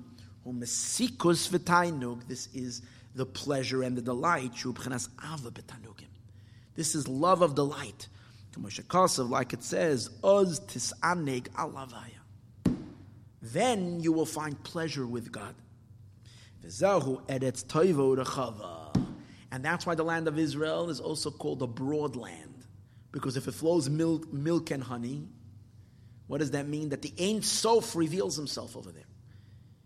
That in this avoda of converting something into godliness, you can reach a point where you convert so deeply that you're a vessel for the Ein Sof. That's what's called a land that's broad. Broad meaning it can hold the infinite. Eretz toiv rechava pirush rechava lekabel betoicha pchinas ein soif. A commercial cost of, like it says, rechava mitzvascha ma'oid beli gvul, without an end.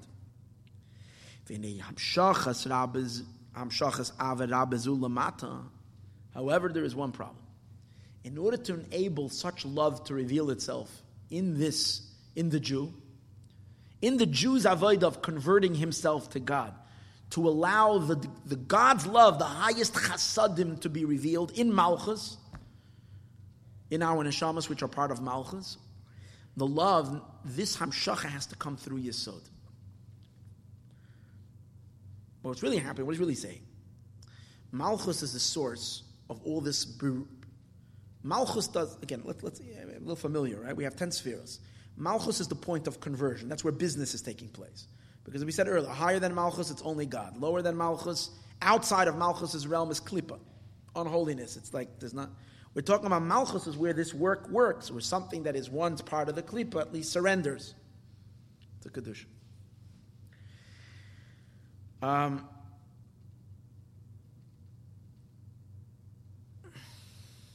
But in Malchus, what did we say? In this whole is revealed this powerful love of God is channeled into the Malchus to allow this to happen.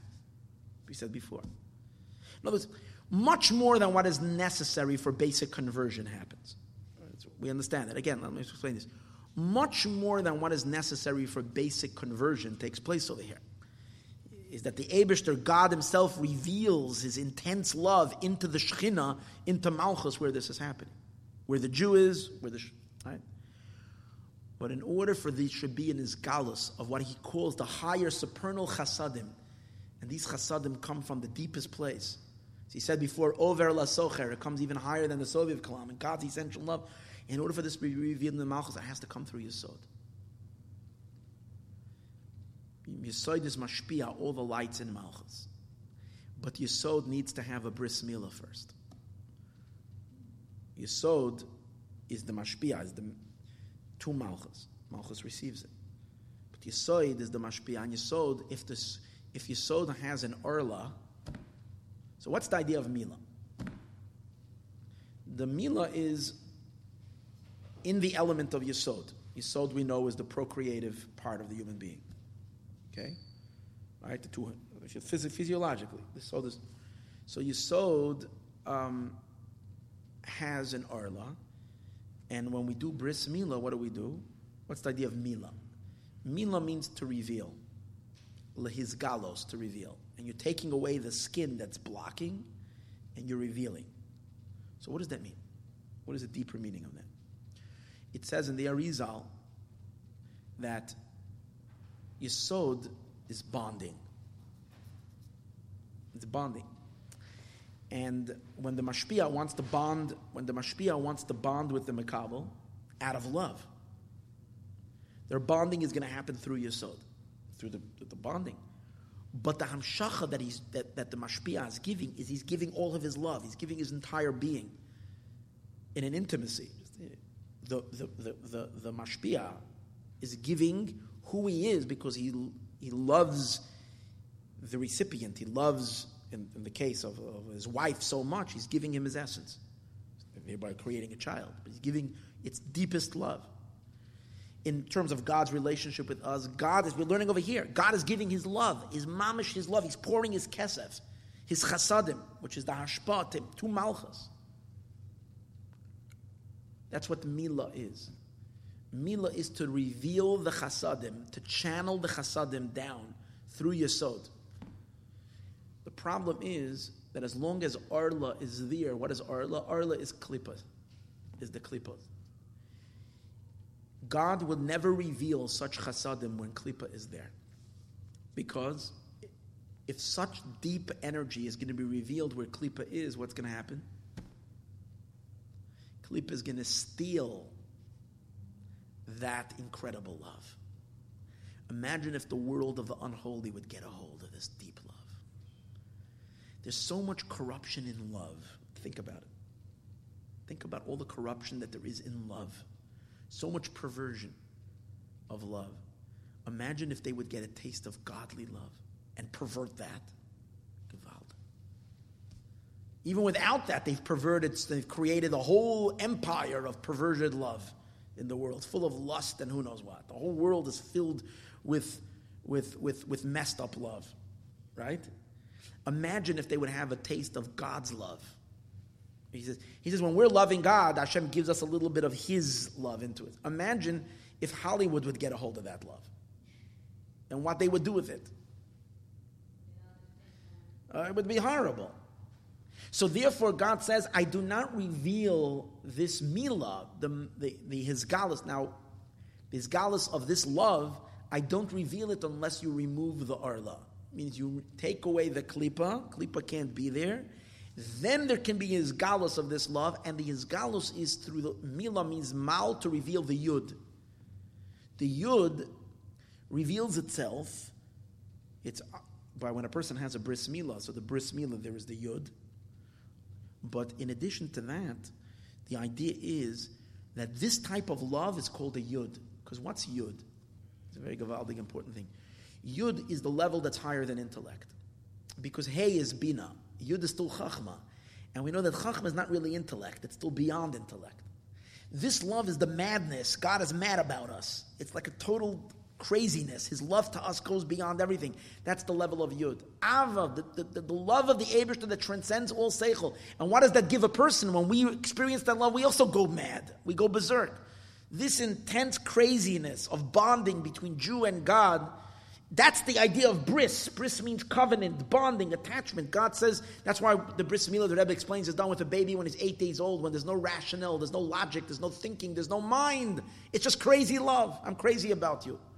That inyan can only be after the klipa is removed. Klipa can't get a hold of that.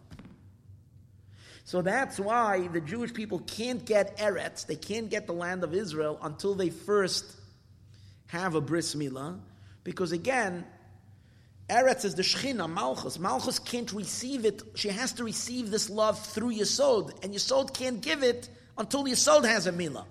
That's why the Jewish people, as a result of them doing the Bris Milah, then as a consequence of that, God gave them the land. Because Eretz Yisrael, by its very definition, needs to be a land where this madness takes place, where this union takes place. But you need to first have the Bris happening first. Shachas avera bezula mata, to bring this down, upchinas mitzvahs mila upriya, his galus ha'atara, revealing the crown, pchinas yud, which is at the yesod, which is uncovered when you do a bris. The yud is revealed. V'ayim bezayar pashas pinchas daf reish tezvav on the beis, v'ayim begeres hakodesh b'dim ramasel en yisrael negalim ela b'tzedakah, where the Alter Rebbe explains that as long as a person has taivas, the Alter Rebbe explains it spiritually as well, that this mad love that a person, just like he says there is a physical arla, physical foreskin on the body that has to be removed, there's also a foreskin of the heart. And that is all the lusts, all the desires, all the taivas and wants that a person has, cravings for worldly things. And they do not allow this deep, intense love, mad love that the neshama has for Hashem, which the Alter Rebbe explains, that's Mashiach. Mashiach is the revelation of this spark of the Jew's madness to God. It can't reveal itself as long as a person still has desires for the world. That means you have to get rid of it. That's what he explains with it. Same idea.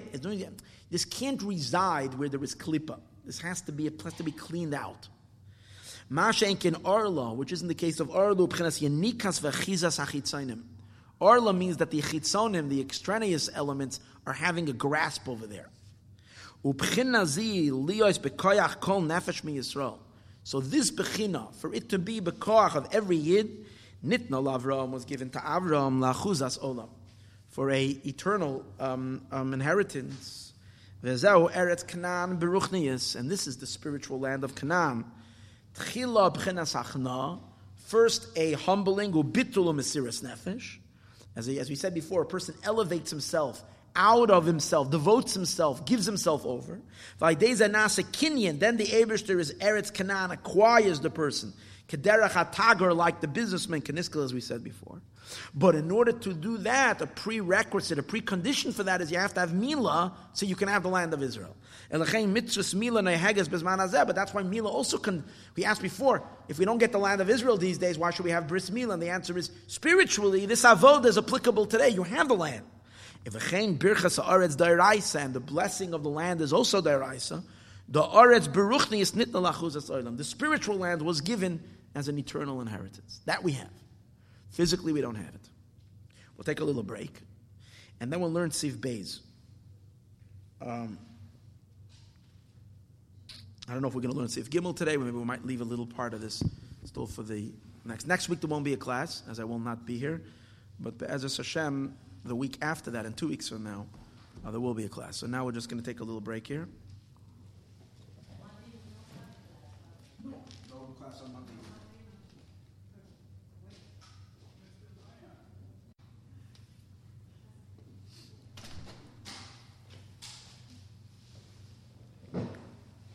Okay, shall we continue?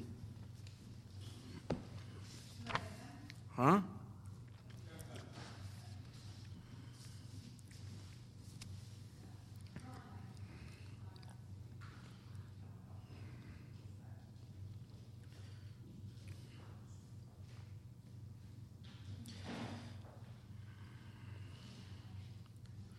Just one little nakuda before we continue further.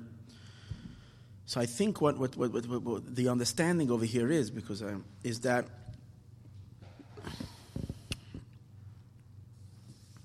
the inyan of why you need to have the land of Israel come in the schus of bris milah.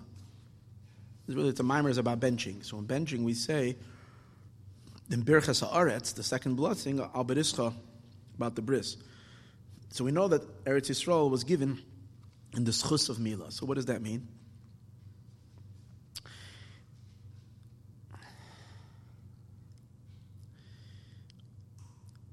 The nakuda is that we're bringing down into Malchus, into the experience of Malchus, something very, very, very high, which is much higher than Malchus. It means, in simple words, when someone is doing the avodah of Yechuda Tata, the lower Yichud, which is what Malchus is all about, it's the avodah of simply living in this world and recognizing that God is the creator of this world and I'm submitting myself to serving Him. It's the onions at the bottom of the pot that we spoke earlier. It's a low avodah. It's not a high avodah. So we're going to see Moshe Rabbeinu was way above such an avodah. This whole avodah of converting things from the non-godly to the godly means that you're in a non-godly state, that you can cross over outside of godliness. And that's where you are, and that's what you have to...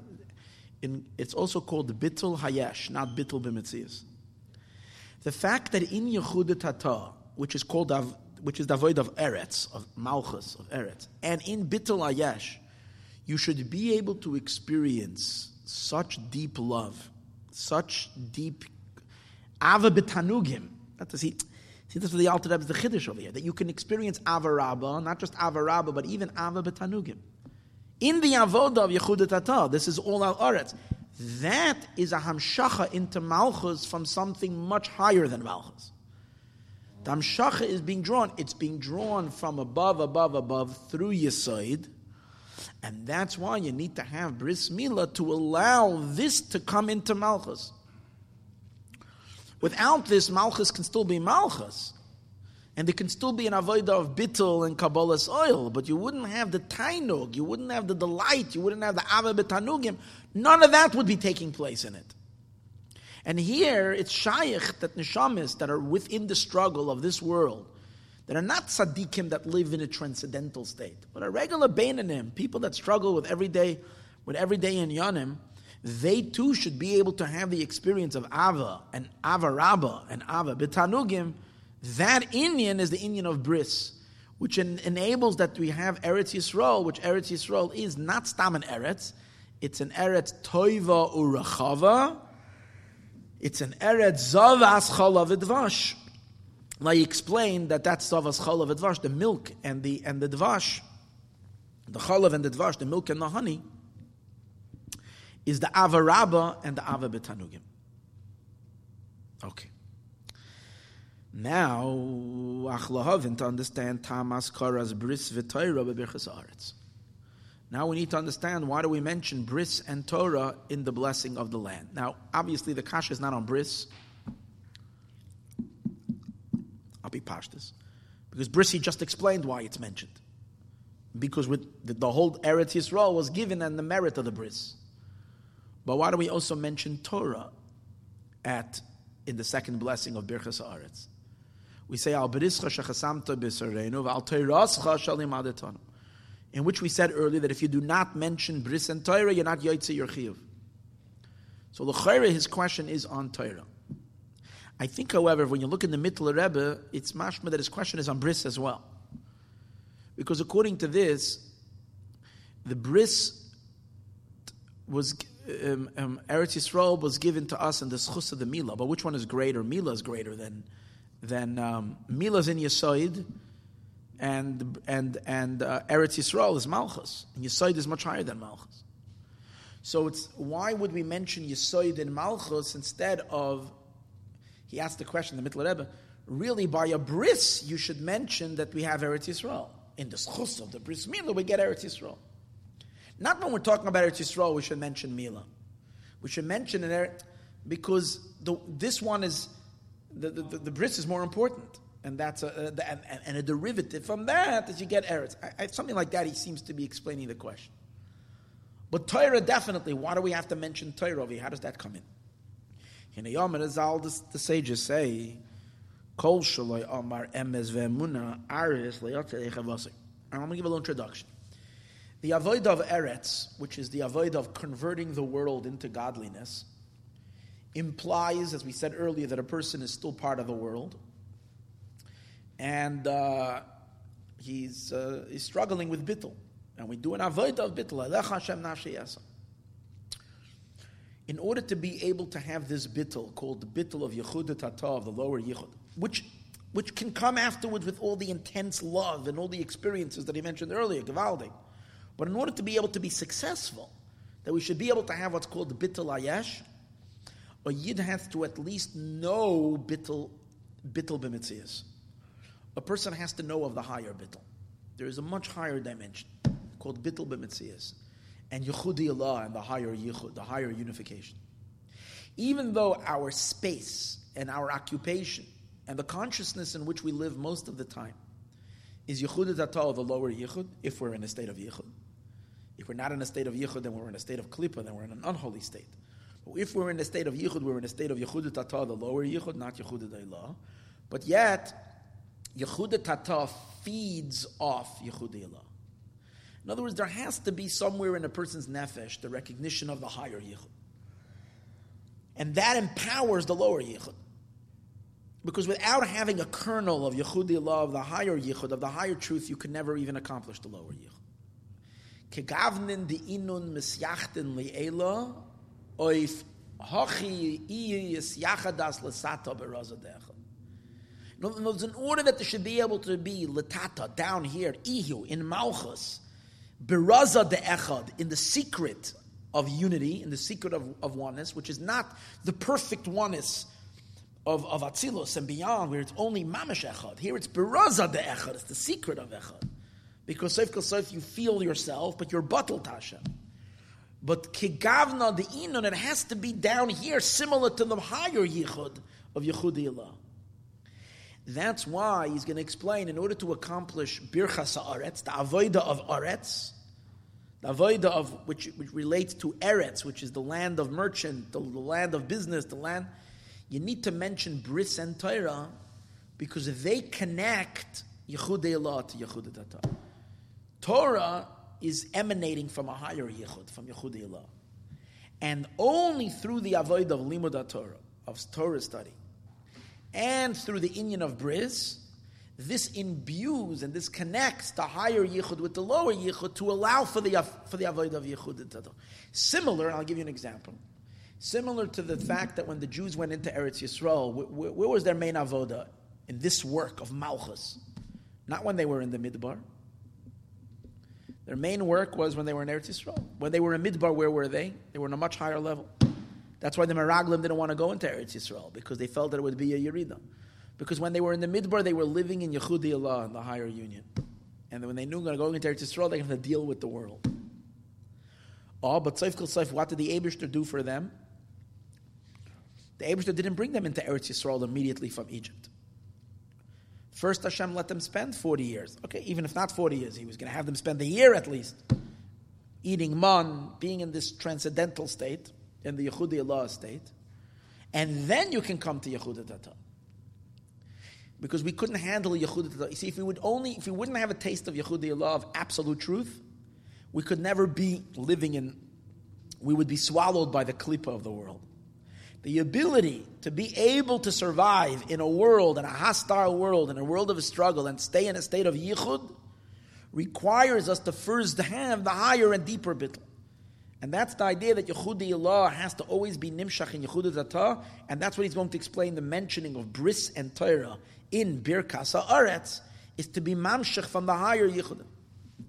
In order to understand this, he's going to explain that the first blessing of benching, which is Birchas Hazan, is dealing with man. Man, he says, is much higher than everything we spoke about before. Because everything we spoke about before is the struggle of the Jew to elevate from the world into Elokus. Man is food from beyond creation. And when a Yid ate man, he was living in a different zone. He was living in Moshe Rabbeinu's zone. Moshe Rabbeinu wasn't a good servant of God. Moshe was God himself. Moshe had no being. He was bottled to the Eibishter legamri, v'anachnu ma. And when Jews ate man, they ate Moshe's food, because man came in the merit of Moshe. So they were living in Yechudi Allah. That's why, Taka, what happened? When they went out of, when they left the Midbar, and they went into Eretz Yisrael, they stopped eating man. They started eating lechem min haaretz instead of lechem min hashamayim.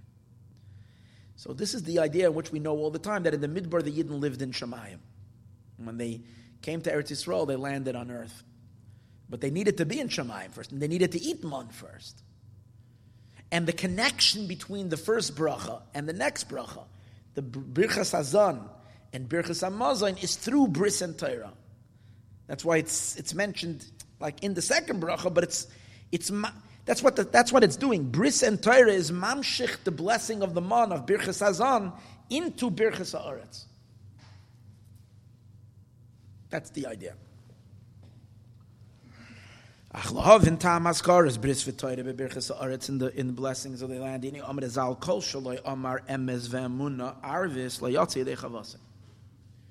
going to base it on that. Chazal say that if someone doesn't say in Ma'ariv, when we daven Ma'ariv, we say Shema, and after Shema we say Hashem Elokechem Emes, and then we say Ve'emunah Kol Zos. So we say two words together, Emes Ve'emunah. So Chazal say that if you don't say Emes Ve'emunah, you did not fulfill your obligation. What's Emes and Emunah? Ve'emunah Kol Zos. I'm just going to give a brief understanding. Emes is Yechudi Allah.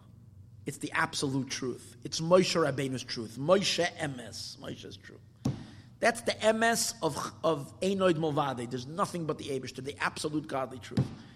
This whole idea that there is a creation and that the creations have to be submitted to the Eibishter is already a convolution. It's a convoluting of Emes. It's not Emes. It's Emes to us, but not the Emes Mitzad the Eibishter. Mitzad the Eibishter, it can't be. There's nothing but him. So it's only because of a clouding. So Malchus is already not absolute Emes. Malchus is called Emunah. That's her name. Why? Because Malchus is living in a state where, what? Malchus gives room that there should be something else. But even though Malchus is creating worlds, Malchus knows that it's not Emes. Malchus itself knows she's playing a game. She's making believe. She knows the Emes is the way it is above, but she herself is in the dark. Because if the Shekhinah of Malchus would know the Emes, that it's absolute Einoid Movade, she couldn't possibly create the worlds. What existing? She has to acknowledge, she has to leave room for something to exist. That means so Malchus cannot have the same clarity like Chachma has. Chachma is the first of the 10 spheres. In Chachma, it is pronounced Einoid Movade. There's nothing. Whoever is a resident of Chachma lives in absolute bittul Metzias. Moshe Rabbeinu, that's his address. That's where he lives. That's why Moshe is called Isha Elokim. He is a man over Malchus. Elokim is Malchus. He's above. He's way above the Shekhinah. He's Madreges and Chachma. He's Emes. Malchus has Emunah that there's nothing but Hashem, but she doesn't feel it. She feels there's other Metzias. She creates other Metzias. There's room for this Emes, this absolute Emes, that Hu Levadehu Ve'ein Zulasa is not felt in Malchus, only in a level of Emunah. And those who derive their existence from Malchus, which is all of us, the Bria, Yetzirah, and Asiya, also acknowledge that God is the only reality, but it's not our Emes. Our Emes is I am, and for 15 minutes we were sitting over there eating sushi and everything else, and declaring that I exist. Because if I wouldn't exist, why would I be eating sushi and all the other things over there? So pshat is the meaning that even though we learned this, we still our emes, our truth, is still the reality of the world. We believe, we have emunah, we submit, we have hoidah, modem anachnu lach. That's why in the bracha of Aretz, which is the blessing of Malchus consciousness, we don't say Baruch, we begin with Noida Lecha. Noida Lecha, I admit, I submit. Because in the world of Malchus, we don't have the Emes, we admit the Emes. We know the Eibishter is. Who we dance by Chasanis, it's Zachal, Tzavalava, Lemei, Noid Milvada, and then a minute later we're by the Viennese table, fressing over the desserts. If the Chetz getanzt is Zachal, Tzavalava, Noid Milvada, now was then, I admit that that's the Emes. Do I feel that that's the Emes? I don't feel that that's the Emes. Noida, I admit. Va'al hakol Hashem Elokeinu anachnu moidim lach. That's also all part of that same bracha. Because the second bracha of Birchas Haaretz is full of hoidah, of acknowledgement. In the first bracha, however, when you're eating man, you don't have to acknowledge. It's your reality. You're living in a world, but there's no world, only emes, only Eibishter. That's also the difference between bracha and hoidah. Bracha means when something is revealed to you. Bracha comes from Lashon brecha. It's a flow. So when the emes of Hashem is revealed to you, that's bracha. Hoidah is when it's not revealed to you, it's outside of you, but you're submitting to it. That's when the beginning of davening, we begin with Hoidul Hashem Kiru B'Shmai. We begin with Hoidah, not with bracha. When do we get to Baruch? When we get to Shemona Esrei. We've gone through already the 4 round worlds. Asiya, Yetzira, Bria, we elevated our consciousness. Now Baruch Ata Havaya. Havaya reveals himself to us. If so, why do we say Moedim again at the end? Because after everything we know, we realize that there is those levels that are beyond our knowledge. No matter, even though we do have a Baruch, we have his Galus, in the end we reach again to a place of Haidah, to something that is beyond. So there's the Haidah at the beginning, there's the Bracha in the middle, and again Haidah at the end. But what am I just emphasizing over here is that the Bracha of Hazan, since Hazan is Yechudi Allah, it's talking about the man, Hazan Ha'olam Kula, it's the Bracha that Moshe Rabbeinu instituted. Over there, it's Baruch Ata Hashem. Baruch Ata Hashem, right? It's Baruch Ata Hashem. It's Baruch, it's clear. Einoid Movade, there's nothing but God. When you get to the second bracha, you suddenly dropped a million, you plummeted a million feet, or a million miles down. And now you're in a world of Malchus. You're in the world of Eretz. You entered from Midbar into Eretz Yisrael. You went into land. You went into the land of Eretz. You dropped from Shemayim into Eretz. Where your avodah is that you are a Metzias, and you're going to submit yourself to Hashem. That's the whole purpose of creation. The purpose of creation was not that you should remain in Yechud Ilah. The purpose of creation is in Yechud Tata. So this is the Noida, and this is the Baruch. But, interesting, in the middle of Noida L'cha, we say, V'ala koil Hashem Elokeinu, anachnu moidim lach, u'mevarchem oisach, and we're mevarech. We mention bracha as well in the bracha of Haidah. And that's what I mentioned right at the beginning.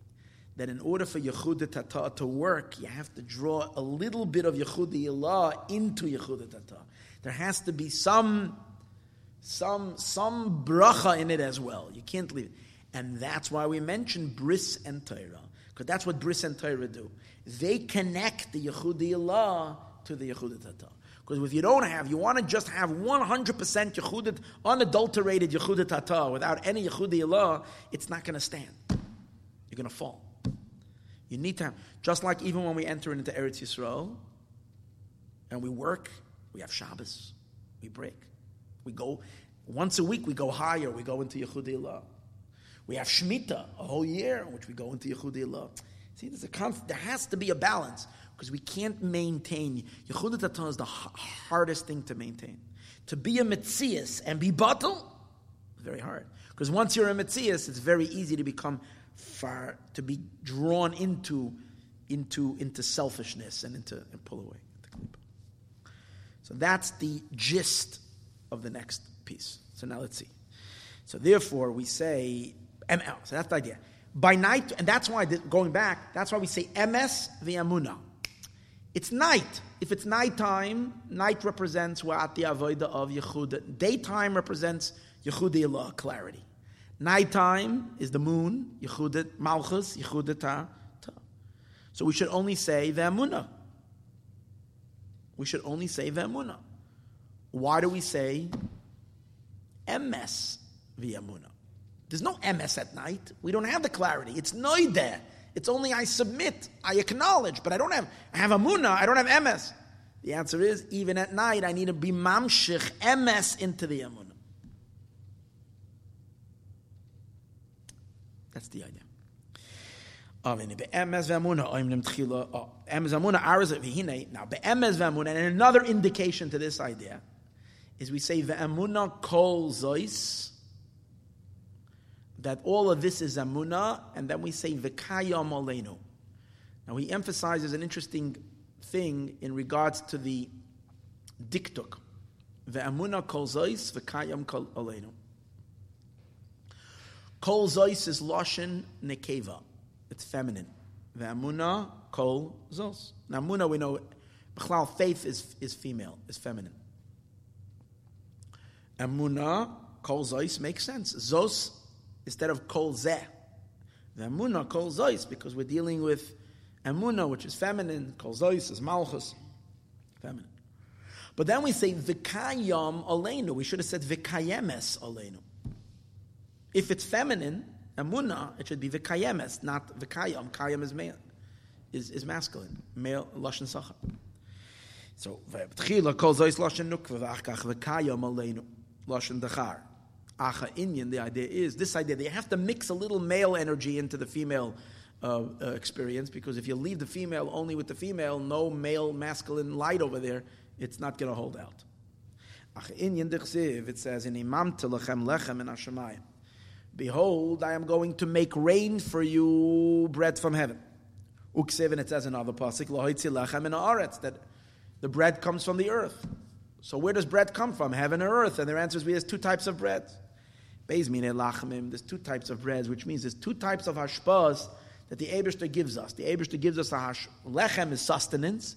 Hashem sustains us with two types of hashpahs, meaning He enables us to experience Him in lechem and haaretz as the avoda of malchus, of bittul, yechudat atah, as the consciousness of malchus. He can explain the two types of lechem as two types of chachma, two types of wisdom, two types of intelligence. There is worldly intelligence and godly intelligence. Worldly intelligence is also about God, but it's still worldly. What does that mean?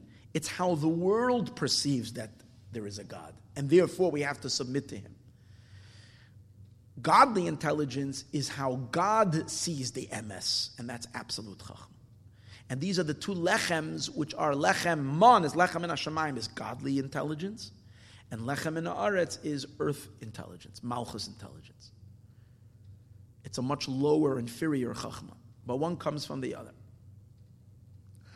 And this is what it says, chachmois, there's two chachmois. Chachmois bechutz, chachma outside, Taraina will sing. Beis mina chachmois, two levels of chachma. B'chinas chachmei, there is first the chachmei, the higher chachma. Chakim v'loi b'chachma yediyah, this is an unknowable knowledge. It's a wisdom that only God has. It's unknown to anybody. Then there is the chachma, the lower chachma, meaning as the Eibishter is chachma, as chachma invigorates malchus, that malchus also gets chachma. What's the intelligence? That malchus also knows the emes, that there's nothing but Hashem, but in a already much lower, convoluted way. It's much, much, much diminished than the chachma as it is. Ki malchusay b'kol mashallah, because his malchus is in everything, v'kulam b'chachma sisa. And how does Hashem create the world? With chachma. So there is chachma in malchus. Ksiv, shebchinas chachma Elohu. And so what does it mean? What are the two chachmas? Shebchinas chachma Elohu, bchinas bittul be'etzem. Chachma Elohu is a much higher bittul, essential bittul. The kula kamei kala, that everything before him is absolute nothing. Bchinas chachma tata, and the lower chachma, bittul ayesh. Bittul ayesh means I don't feel kula kamei, I don't feel that I'm nothing. I am. I'm surrendering myself. I'm not going to do what I want, because I know that you're the power behind me. You're creating me. V'zeu inyan, and these two inyanim of the two breads is also the idea of bracha v'haidah. The higher bread is bracha. Bracha meaning that God is revealed. Bracha means bracha means it's drawn down upon you. The emes from above is shining upon you. That it's nimshach. It's being nivrach. It's flowing to you, so you see the emes. Haidah means, no, it's not reaching you. It's still up there, but you are looking at it from up there and submitting to it. It's being nizgala to you completely. Ki bracha u'malashen brecha, it means malashen of a pool, hamavreches agefen, or you're drawing the vine into the other vine. V'ado b'chinas bittul ayesh. When I'm saying, you know what, I'm going to argue with you, I agree that you know better. When do I say that? When I really think it should be so and so, but you know what? You're the expert. So I don't understand. I don't see it the way you see it, but you're the expert, so we'll do it your way. I'm moida, even though I don't understand. It's in front of him that is einoid milvadoi. It's not revealed below. Like the Gemara says that Chachamim are moida to Remeir, she'emes ito, that the truth is with him. Avkan also too moidim anachnu she'emes ito. The emes is the way God sees it. The kamei kula kula, that before him everything is not. This is not revealed to us and to our children. That's the two dilshonos. Emes means absolute truth, a level where it's clear. Emunah is where we have emunah that's the way it is. Shugam ken inyan bracha v'hayda. Emes and emunah is the same idea as bracha v'hayda. Where there is bracha, there is emes. Where there is hayda, there is emunah. Ki emes mikarayv, it's close. Shanira be'ena seichel, you see it with your eye, you can visualize it, of course, with the eye of your mind, that there's nothing but him. The emunah berachik, when you're shemamin shekachu emes, you believe that this is the emes. V'hayim hashakasim in emes ve'emunah be'bir al pasik v'ydaitayay.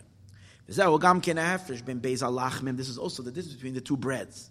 Ki lechem in hashamayim, because bread from heaven nemer al amon was said about the man. Sheshar shoym mekoyer chachmilah. Not only does the man come from chachma, it comes from the source of chachma. It comes from where chachma comes from. It comes from chachma shebekeser.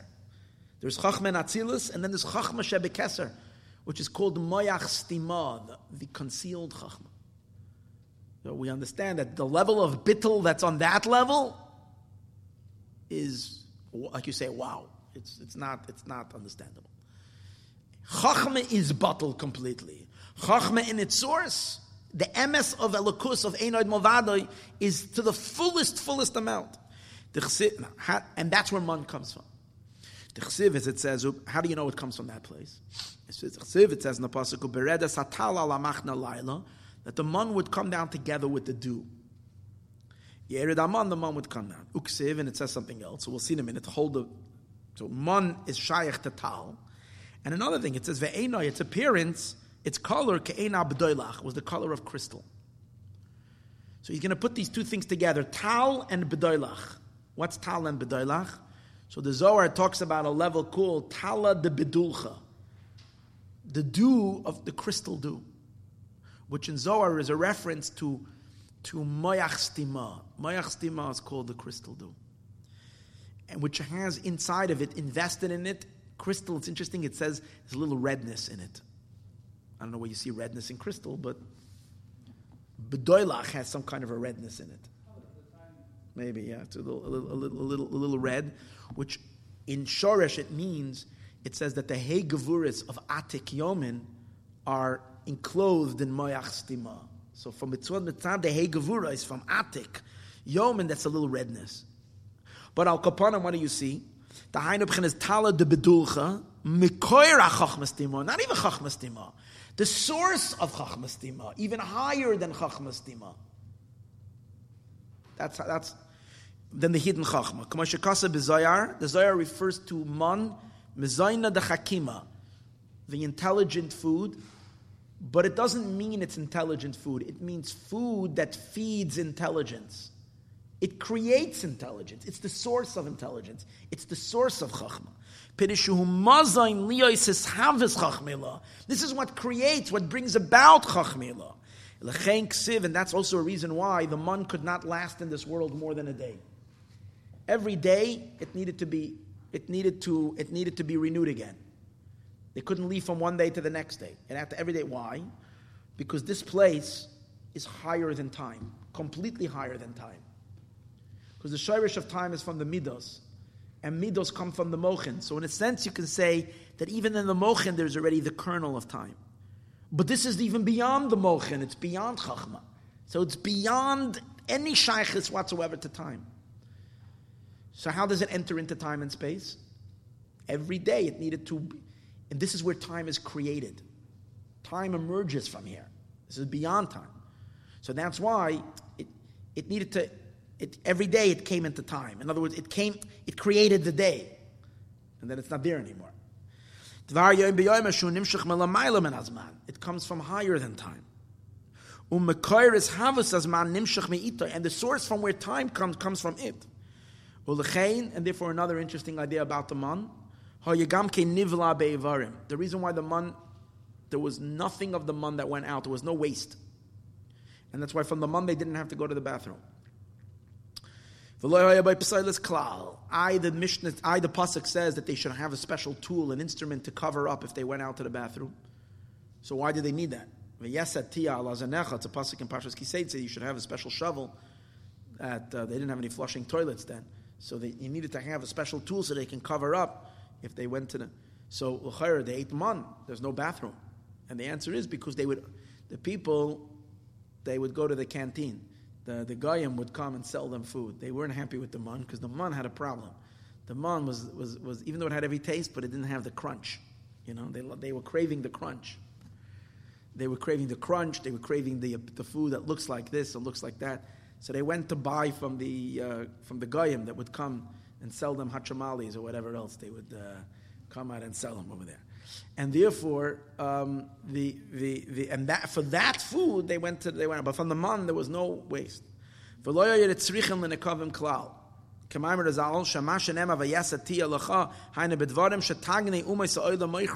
the nations sell them. And the reason is very simple. Why is there waste? The whole idea of waste when you're eating is indicative of the idea of you're doing a birur. You're taking out the good from the bad. And the bad goes waste, and the good is the body absorbs nutrition, vitamins, and whatever. That's good for the body. That's only shayach in things that are in this world, that are here from the collapsed vessels, from Shviras HaKelim. Shviras HaKelim come from Olam HaToyu. The shorish of the man is from a place higher than the world of Toyu. It's pure. See, what's Toyu? Let's explain something. Tikkun is a place where there's a lot of vessels. Yossi, varta a minute. We're holding a minute, Yossi. Tikkun, you think I'm going to let you go. Tikkun is a place where there is a lot of vessels, right? I'm going to test you soon. Tikkun is a place where there's a lot of vessels and a little bit light. The light is very diminished. Toyu is a place, there's oiros merubim, a lot of light, and too much light and few vessels. But there is vessels, that's why there's Shviras HaKelim. Man comes from a level so sublime, it's pure light, there's no vessels at all yet. So there's no Shviras HaKelim. It's higher than Toyu and higher than Tikkun. And therefore there's no birurim to make over it. There's no ra to separate good from bad. It's pure God. That's why it's pure Yechudi Allah. There's nothing there at all. No Kalim. It's pure emanation of Ein Sof. Nothing there but Him. When you ate that, it brought you into that consciousness. Okay. Dismissed. If you need to go. That fell in the Shvira. Toyu from the world of Toyu. It's higher than Toyu. Cloud didn't have any psolas. No residue, no leftover. And that's why the sages also tell us that man, now he's going to give us a whole long eulogy on Moshe, who Moshe is. In the schus, man came in the merit of Moshe. Kishayrish Moshe, who gam came mepchinazu. Moshe also comes from a place that's beyond Kalim, beyond vessels. How do you know Moshe comes from a place where there's beyond Kalim? Moshe says, I can't talk. What is vessels? Words are vessels, containers. Moshe kvad peh, kvad loshen. He couldn't come into words. He couldn't express. Because Moshe is from the essential. Remember we said before there's two chachmas. There's chachma Allah, the higher chachma. Chachma tata of Malchus. Chachma tata of Malchus is the mashal that's given in Chassidus, is the mashal of a person explaining an idea. Once you put an idea into words and you explain it, you're already watering it down tremendously from the idea in its pure. It says only a tenth of the seichel is able to come down into dibur. So but Moshe Rabbeinu, he's beyond it. His bittul is so much deeper, and bittul be'etzem. I am the essence of ma, of what? And this is also the reason in which This week in the parsha it says, Hashem says, I gave you to eat the man. Asher lo yadun aveisecha, that your fathers don't know. What does it mean that your fathers don't know? Who are your fathers? Who are the Jews' fathers? Avram, Yitzchak, and Yaakov. They're our fathers. Avram, Yitzchak, and Yaakov are Chesed, Gevura, and Tiferes. That's already Oiros be Kalim. It's light in vessels. And even the Shoirish,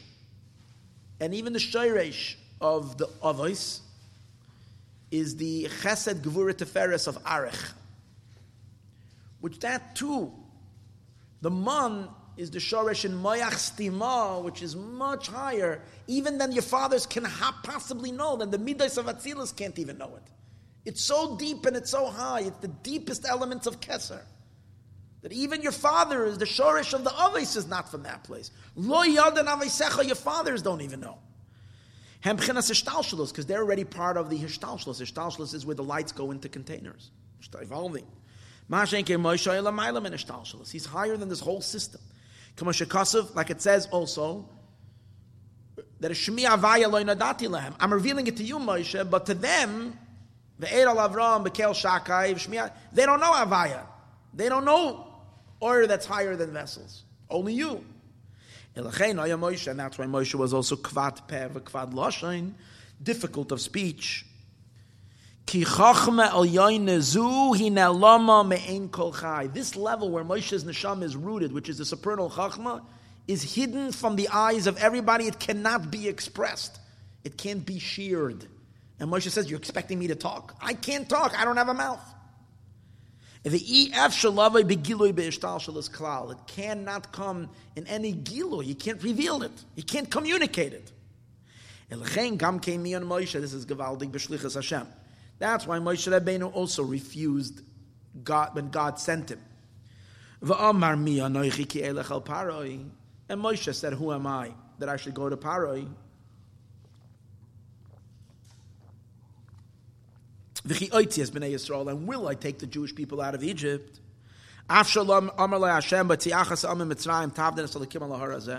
Even though Hashem said to him, when you come out of Egypt, you will serve God on this mountain. Shehi Kabbalah Satira, which is the Kabbalah Satira. So the Chayr, shouldn't Moshe Rabbeinu be accept? Moshe Rabbeinu says to Hashem, who am I to go? And he doesn't want to go. But Hashem told him, you're going to take the Jewish people out, and they're going to serve God on this mountain, which means that through you I'm going to give the Torah. So shouldn't that have excited Moshe, and still he refused to go? How can Moshe Rabbeinu hear that the Torah is being given, and he still doesn't want to go? And the answer is, Moshe's level is much higher than Torah. He's higher than the Torah as well. Much higher than the Torah. Because the Torah only emerges from Chachma. Torah me Chachma nafkis. It goes out from.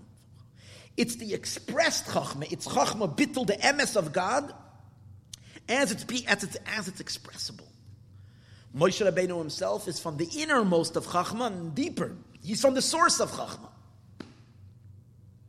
It's the emes, quintessential emes of Hashem that doesn't have any words. Can't be said. He said, Ki kvad peh v'kvad lashon anoichi. Which we know Chazal say, what does it mean, kvad peh? I'm beyond Torah shabal peh, or kvad lashon, I'm beyond Torah shabiksav. Even the written Torah. I'm higher than words. He was higher than the Torah. The Torah comes from Chachma, and Moshe it only emerges from Chachma. But Chachma is higher than it, and Moshe is of Chachma and even beyond Chachma. And this idea that Moshe comes from beyond Chachma and higher than Torah is also illustrated. Moshe's neshama came from the water.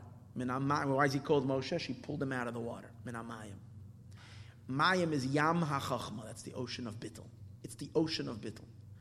Torah also comes from there. But Torah is only a little pail. A little bucket. One little pail. Like it says by Rivka, Vatamar Kada, she went down and she lowered her kad. Kad is a little jug, to pail, to take out water. And kad is the Zohar says, is 24.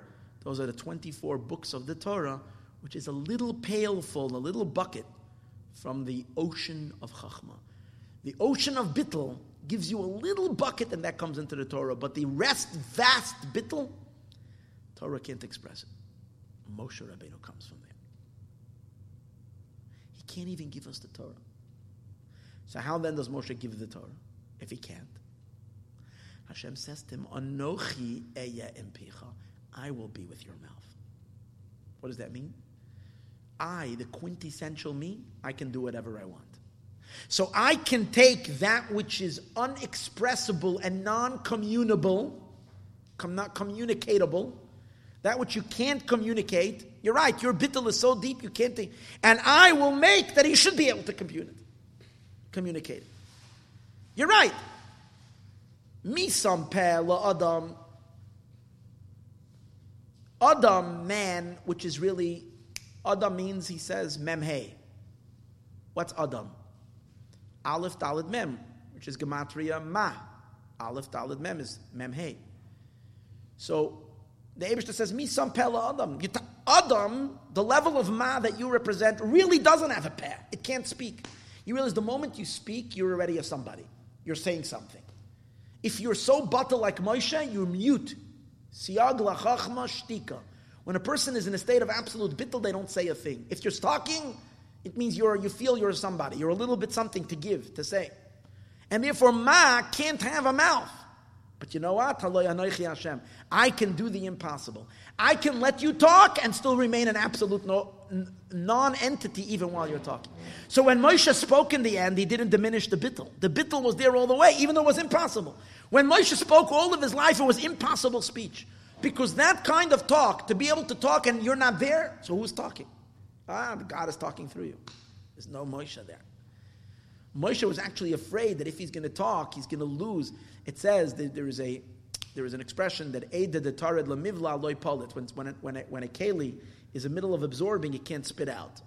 Which really means that when you're holding in the middle of absorbing, when you're holding in the middle of receiving, you can't give. In order to be able to give and teach, you have to stop receiving and then you can give. So Moshe was afraid that he's going to stop receiving the absolute emes of God in order to teach. God says to him, no. As you are in a state of bittul, you're going to be able to teach. But all this is just trying to illustrate one thing. How man, which is Moshe Rabbeinu's food, and came b'schus Moshe, is this very, very sublime level of bittul, much higher than the bittul of Aretz, which we spoke about earlier, where the whole Yehuda Tata, the bittul of the worlds take place. All of that, even with all that great love and all that we spoke about earlier, it's not like the Birchas Hazan, because over there it's just bittul b'metzias lagamri. There's nobody loving. There's nobody there. No one home. It's only God. She put him out of the water. Is only a little jug min hayam. Vatimala kado. And this is why God answers him, Misam pela adam, who has given a mouth to a person. Piddish. By the order of evolving light. You're right. There can't be a mouth for Adam. Shem ma, absolute bittul. There is no gilui. Piddish. Through the revelation of I, myself, B'maimud Har Sinai, when God vayered avaya, when God came down, Anoichi avaya, Yachol liyos peh v'gilui la'adam, there could be a mouth and a revelation to Adam, Shema, to the name of Ma. Valderech u'devaray asher samte b'ficha. Similar to what it says, my words that I'm putting into your mouth, it's not your words, it's my words. V'dvarei mamish. V'hoyu advarim me'ela asher anoichi, that I am speaking. Dvar Hashem zu alach. But that's a miracle. That's why Moshe Rabbeinu gave them this blessing, Birchas Hazan, b'shasha yared aman liyisrael, when the man came down. The question is, if they have man already, why do they have to make the blessing? What's the point of the blessing? Man is coming. And the answer is, even man, even this very, very high sublime level man, compared to Anochi, to God's, who God really is, that too is a Yerida. Any type of an expression, any type of emanation to Hashem himself is. So that too has to be generated when the Yidden would bench and everything is about the Jewish people. So when Jews generated, Yidden create the man. Yidden had to, when they benched and they said Birchas Hazan, they inspired the Eibishter to make man. Even man also needs to be inspired and made. Dehine atzmusai yisbarach ram v'nisa l'mayla mayla adein kates. God is above. Gam mibchinas tala de bedulcha, even from the crystal tal, the crystal dew. Makar achachma, where man comes from, even from that God is higher. B'chinas haman lechem min hashamayim. V'zeu inyan ha-bracha. That's why Moshe Rabbeinu was mesaken ha-bracha. Shetikin baruch. Baruch means let it flow, let it be revealed. Sheyibarach v'nimshach liyois b'chinas havaya yud chilo shebi ha-yud. Because in order to create man from beyond man, from God Himself, it has to come through a havaya, through a yud. Because every hamshacha has to come through a yud, k, vav, k. This is a very sublime yud, k, vav, k. But yet there has to be a yud, a tzimtzum, and hamshach. L'chein kol bracha rishayin, and then in order to bring home this idea, that the first blessing of Birchas Hazan is on the highest level of hamshacha. The deepest, it's Moshe Rabbeinu's bittul that Moshe is sharing with the Jewish people. It's the deepest. So we're dealing with levels of the divinity that are so high, so sublime. That's why you can't refer to God in that whole bracha in direct, as if you're speaking to Him. You have to speak about Hashem as if He's a hidden mystery, because the whole thing is so mysterious. That's why you say Hazan es olam. He, Baruch Hashem, Hazan es olam, He who nurtures the world. B'chein b'chesed. Who knows saying He gives? We don't say Ata knows saying you give. Because this is too high that we should refer to it directly. It's someone we don't know. We see it's interesting. In the second bracha we change. Nodeh lecha Hashem Elokeinu. Anachnu modim lach. Suddenly we're talking to Hashem directly. How did God get it? How did God become so personable in the second bracha? And in the first bracha we're speaking about Him as if He's not here. And the answer is the first bracha is on a level so sublime that we're talking about something that we can't address directly. He gives bread. We don't know who. Me, it's beyond the entire ishtalshalos, the whole order of Vamshachas brachazu Elias Havos B'chinas Man, and we're trying to bring about the man. Shu al Yedei Yisrael, which through the Yidden ki Yisrael Olu b'machshava. What's gewaldig over here is that the ones who generate all of this is Yidden. Ultimately, Moshe is so high, and the man is so. But who? What's the reason why there is man in the first place? Is because there's Yidden. Yidden arose in Hashem's thoughts before anything. Ubracha shniya, and the second bracha is Birchas Haaretz. Hu inyan lechem in haaretz. What's the lechem in haaretz? B'chinas chachma tata, the lower chachma. Ubitul hayesh, the avoda of nullifying the yesh. Ki inyan etzva hashamayim l'cha mishtachavim. You have already heavenly hosts. You have something that's nullifying itself. Much lower than man, where there's nothing but there's total bittul. Elakain peiseches b'haidah. That's why over here we're first admitting noida lecha, because over here is a place of darkness. In order there should be able to be yesh, there has to be darkness. We can admit. Umedaberes b'loshen noichach, and we speak also directly shein chalta, because we're dealing with much lower levels of godliness manifesting in these realms. Umsayemes bebaruch, but we do conclude with a baruch. Ki amshachas. Why we? Remember we said they asked the question. Why do we come with baruch if the second bracha noida is the world of Bittul Hayesh, where there's only submission, there's only Haidah, so how do you have bracha, which means revelation? There's no revelation here. Ki hamshachas b'chinas Bittul Hayesh, because this hamshacha of Bittul Hayesh, hu mibchinas Bittul be'etzem. This is what I began the whole thing with. That in order to have the lower Bittul, it's drawn from the higher Bittul. Yichud Ilah from the higher Yichud. V'zeh inyan ha-bracha be'birchas haaretz. That's why you integrate in Aretz also baruch. You don't only say noideh. And who does this? Yidden do it. Yidden bring from Yechudi Ilah to Yechudi Tata. That's why Chazal say Kol Shaloi Amar Bris v'Torah. Whoever doesn't say Bris and Torah in Birchas Haaretz, why? Because Yechudi Tata has to derive from Yechudi Ilah, from the higher Yechud, and Bris and Torah are the channels to connect the two. Sham Shachas Yechudi Tata B'chinas Malchus, the lower Yechud, which is Malchus. who al yedei is through za umidais ta'atzilus. Za and midais ta'atzilus. Hanikra that are called bris v'Torah, because Torah is teferes and bris is yesod. So in order to be mamshich from chachmei ilah, from the higher yichud, into chachma tata, into malchus, and malchus needs it in order to be able to be sustained. It requires to mention bris and Torah, which bris and Torah are teferes and yesod, which enable this samshacha. Kini amidis ta'atzilus, because the midais of atzilus also have bittul.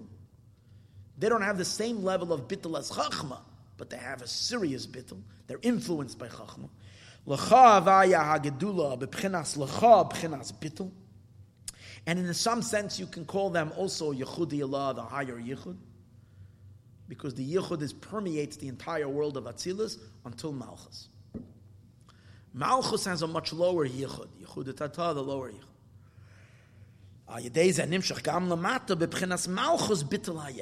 That enables that there should be a Bittul Hayesh in Malchus. And whoever didn't say did not fulfill his obligation, ki lulei bris v'Torah, because if not for bris and Torah, you could not reach and have bread from the earth, the Bittul Hayesh.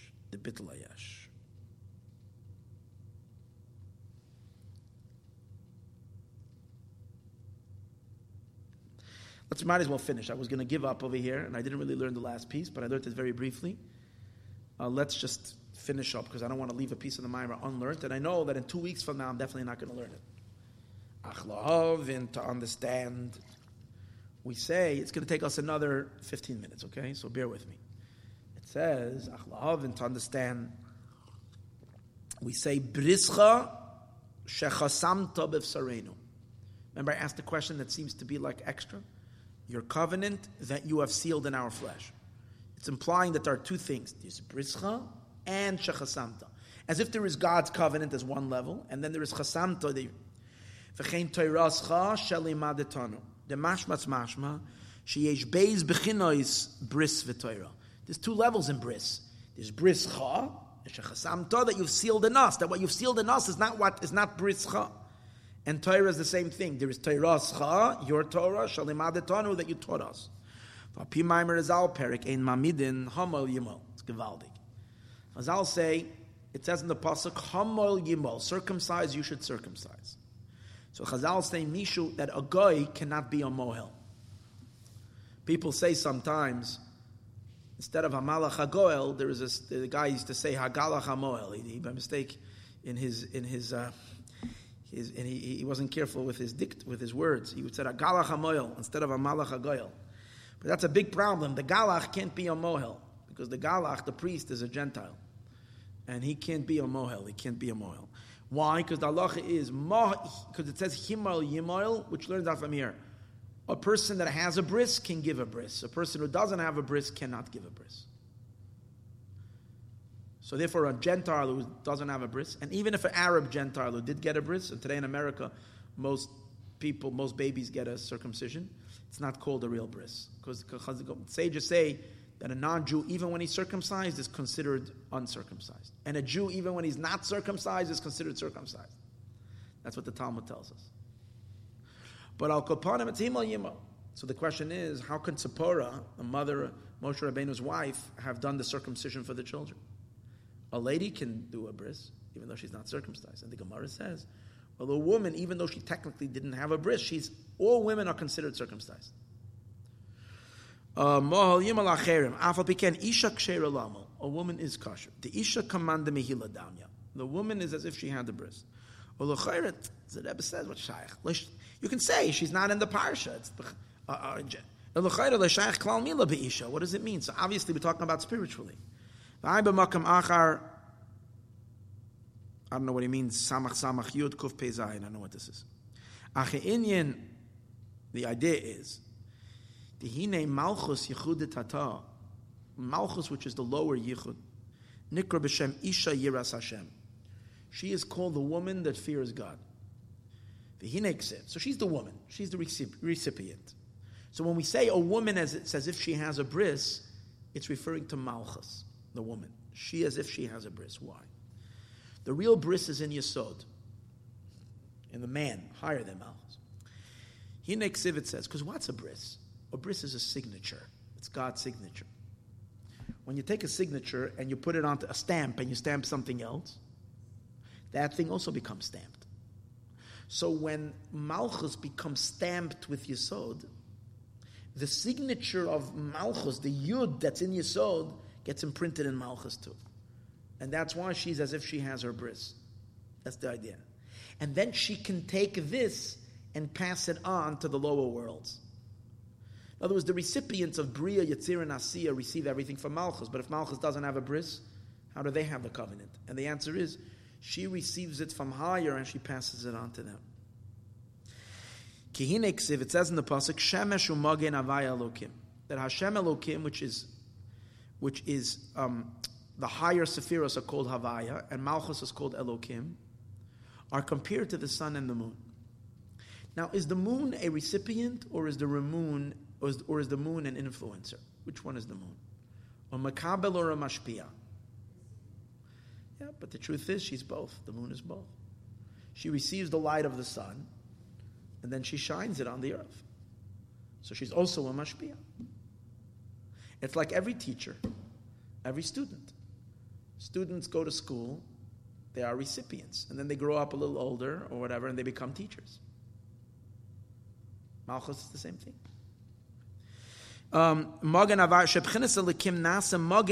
It becomes a shield, a makabel and a recipient. Legabe b'chinas avaya, it's a recipient. B'chinas mashpia, b'chinas dechar. Compared to the mashpia, the man, v'hinei noida, b'pirish avaya hu Elokim, sheb'chinas Elokim, that Elokim, hagam shelegabe avaya, even though to avaya, who b'chinas makabel, she's a recipient, makom makam chayzer v'nasis b'chinas dechar lahashpia. She becomes a male to be mashpia. So the female becomes a male because now she's mashpia. But which one is higher? Her female side or her male side? Her female. Because her female is first she receives from up. That's her female side. Then she turns around to become a male, to give lower.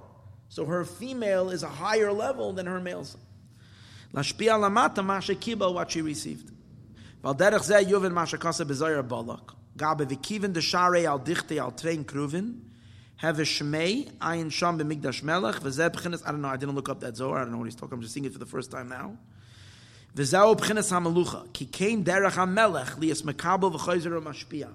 That's really what a melech is. Think about it. The melech didn't work a day in his life. How does the king support him? All the people have to give him taxes. All their money that they earned goes to him. So he's a makabel, he's a recipient. But then what does he do with all the money? He takes care of them. He's a mashpia. But first he's a makabel. V'zau emes ve'emuna kol zois. How does that work?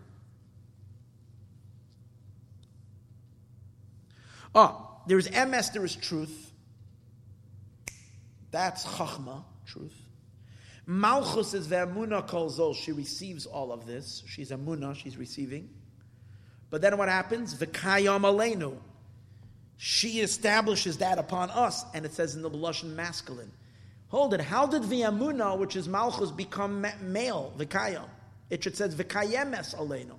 And the answer is, first she's emuna, then to the lower creations, she is v'kayam aleinu. She's a man upon us, which means Lagabe biyah, to the bria tzir nasiya hu b'chinas dechar u mashpia. She's a dechar, she's a male and a mashpia. V'zau inyan beiza brisais, and these are the two brisim. Shebedchura v'denukva.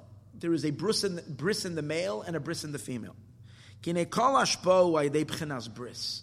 Every hashpa is through this covenant, through this bond. Brischa, your bris, I know bris shalamayla ba'atzilus, is the bris of Atzilus.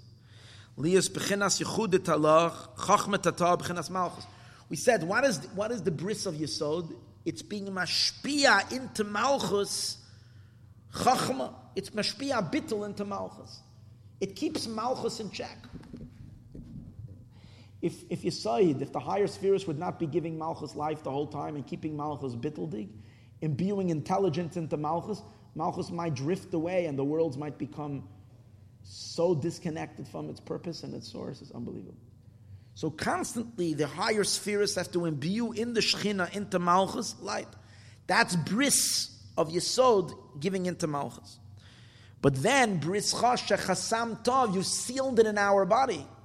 That's that signature, that signet of Yesod being imprinted. Now Malchus receives that bris, receives that bittul, and that becomes her bris, even though technically she doesn't have a bris, but she received the bris because she had a hamshacha from someone who had a bris.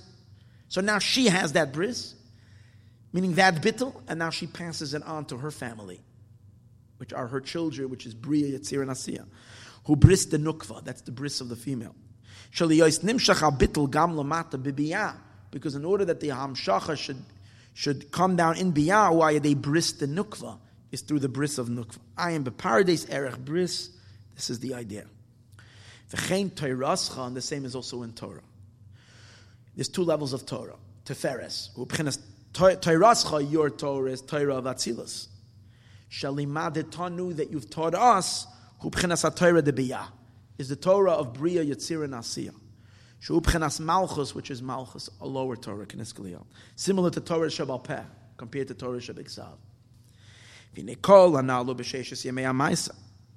All of this is during the weekday. This is the order. From up down. First is Hazanas Ha'olam, Lechem and Hashemayim. B'chinas Chachmei Allah, which is the higher Chachma. There's Man, the Yichudi Allah, and the higher unity. Nimshach Liyas Chachmet Tata, it becomes Lechem and Haaretz, from the lower bread. Like we said earlier, first you're in the Midbar, you eat Man. Then you go into Eretz Yisrael and you eat the lower bread, the lower intelligence, the Bittul. And how do you connect the two? Through bris and Torah. They bris v'Torah. Midas ta'atzilus yom rishon chesed. Okay. Mashenk in Shabbos. B'chinas aliyas ha'olam is when Malchus is elevated and the worlds go up. K'moshe kasef shavas ve'yinafash. It's a day of resting. Like a person, when he relaxes and all his energies retract back into him, guess what happens? The lower bread and the higher bread even out.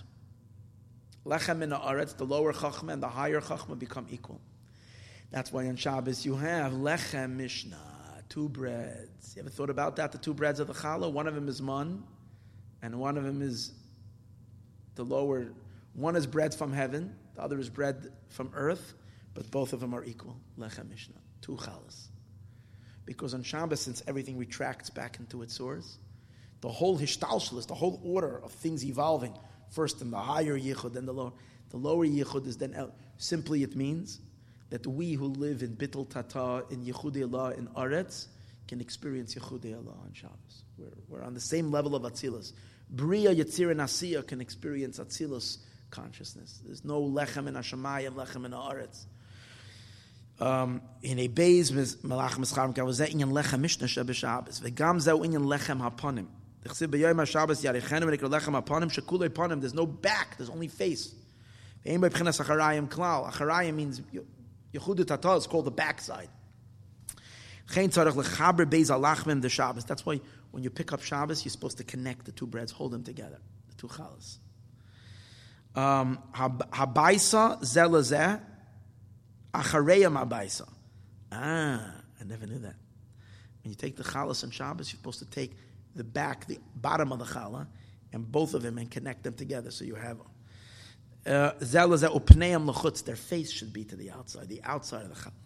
Lias kulei panim, it should all be face.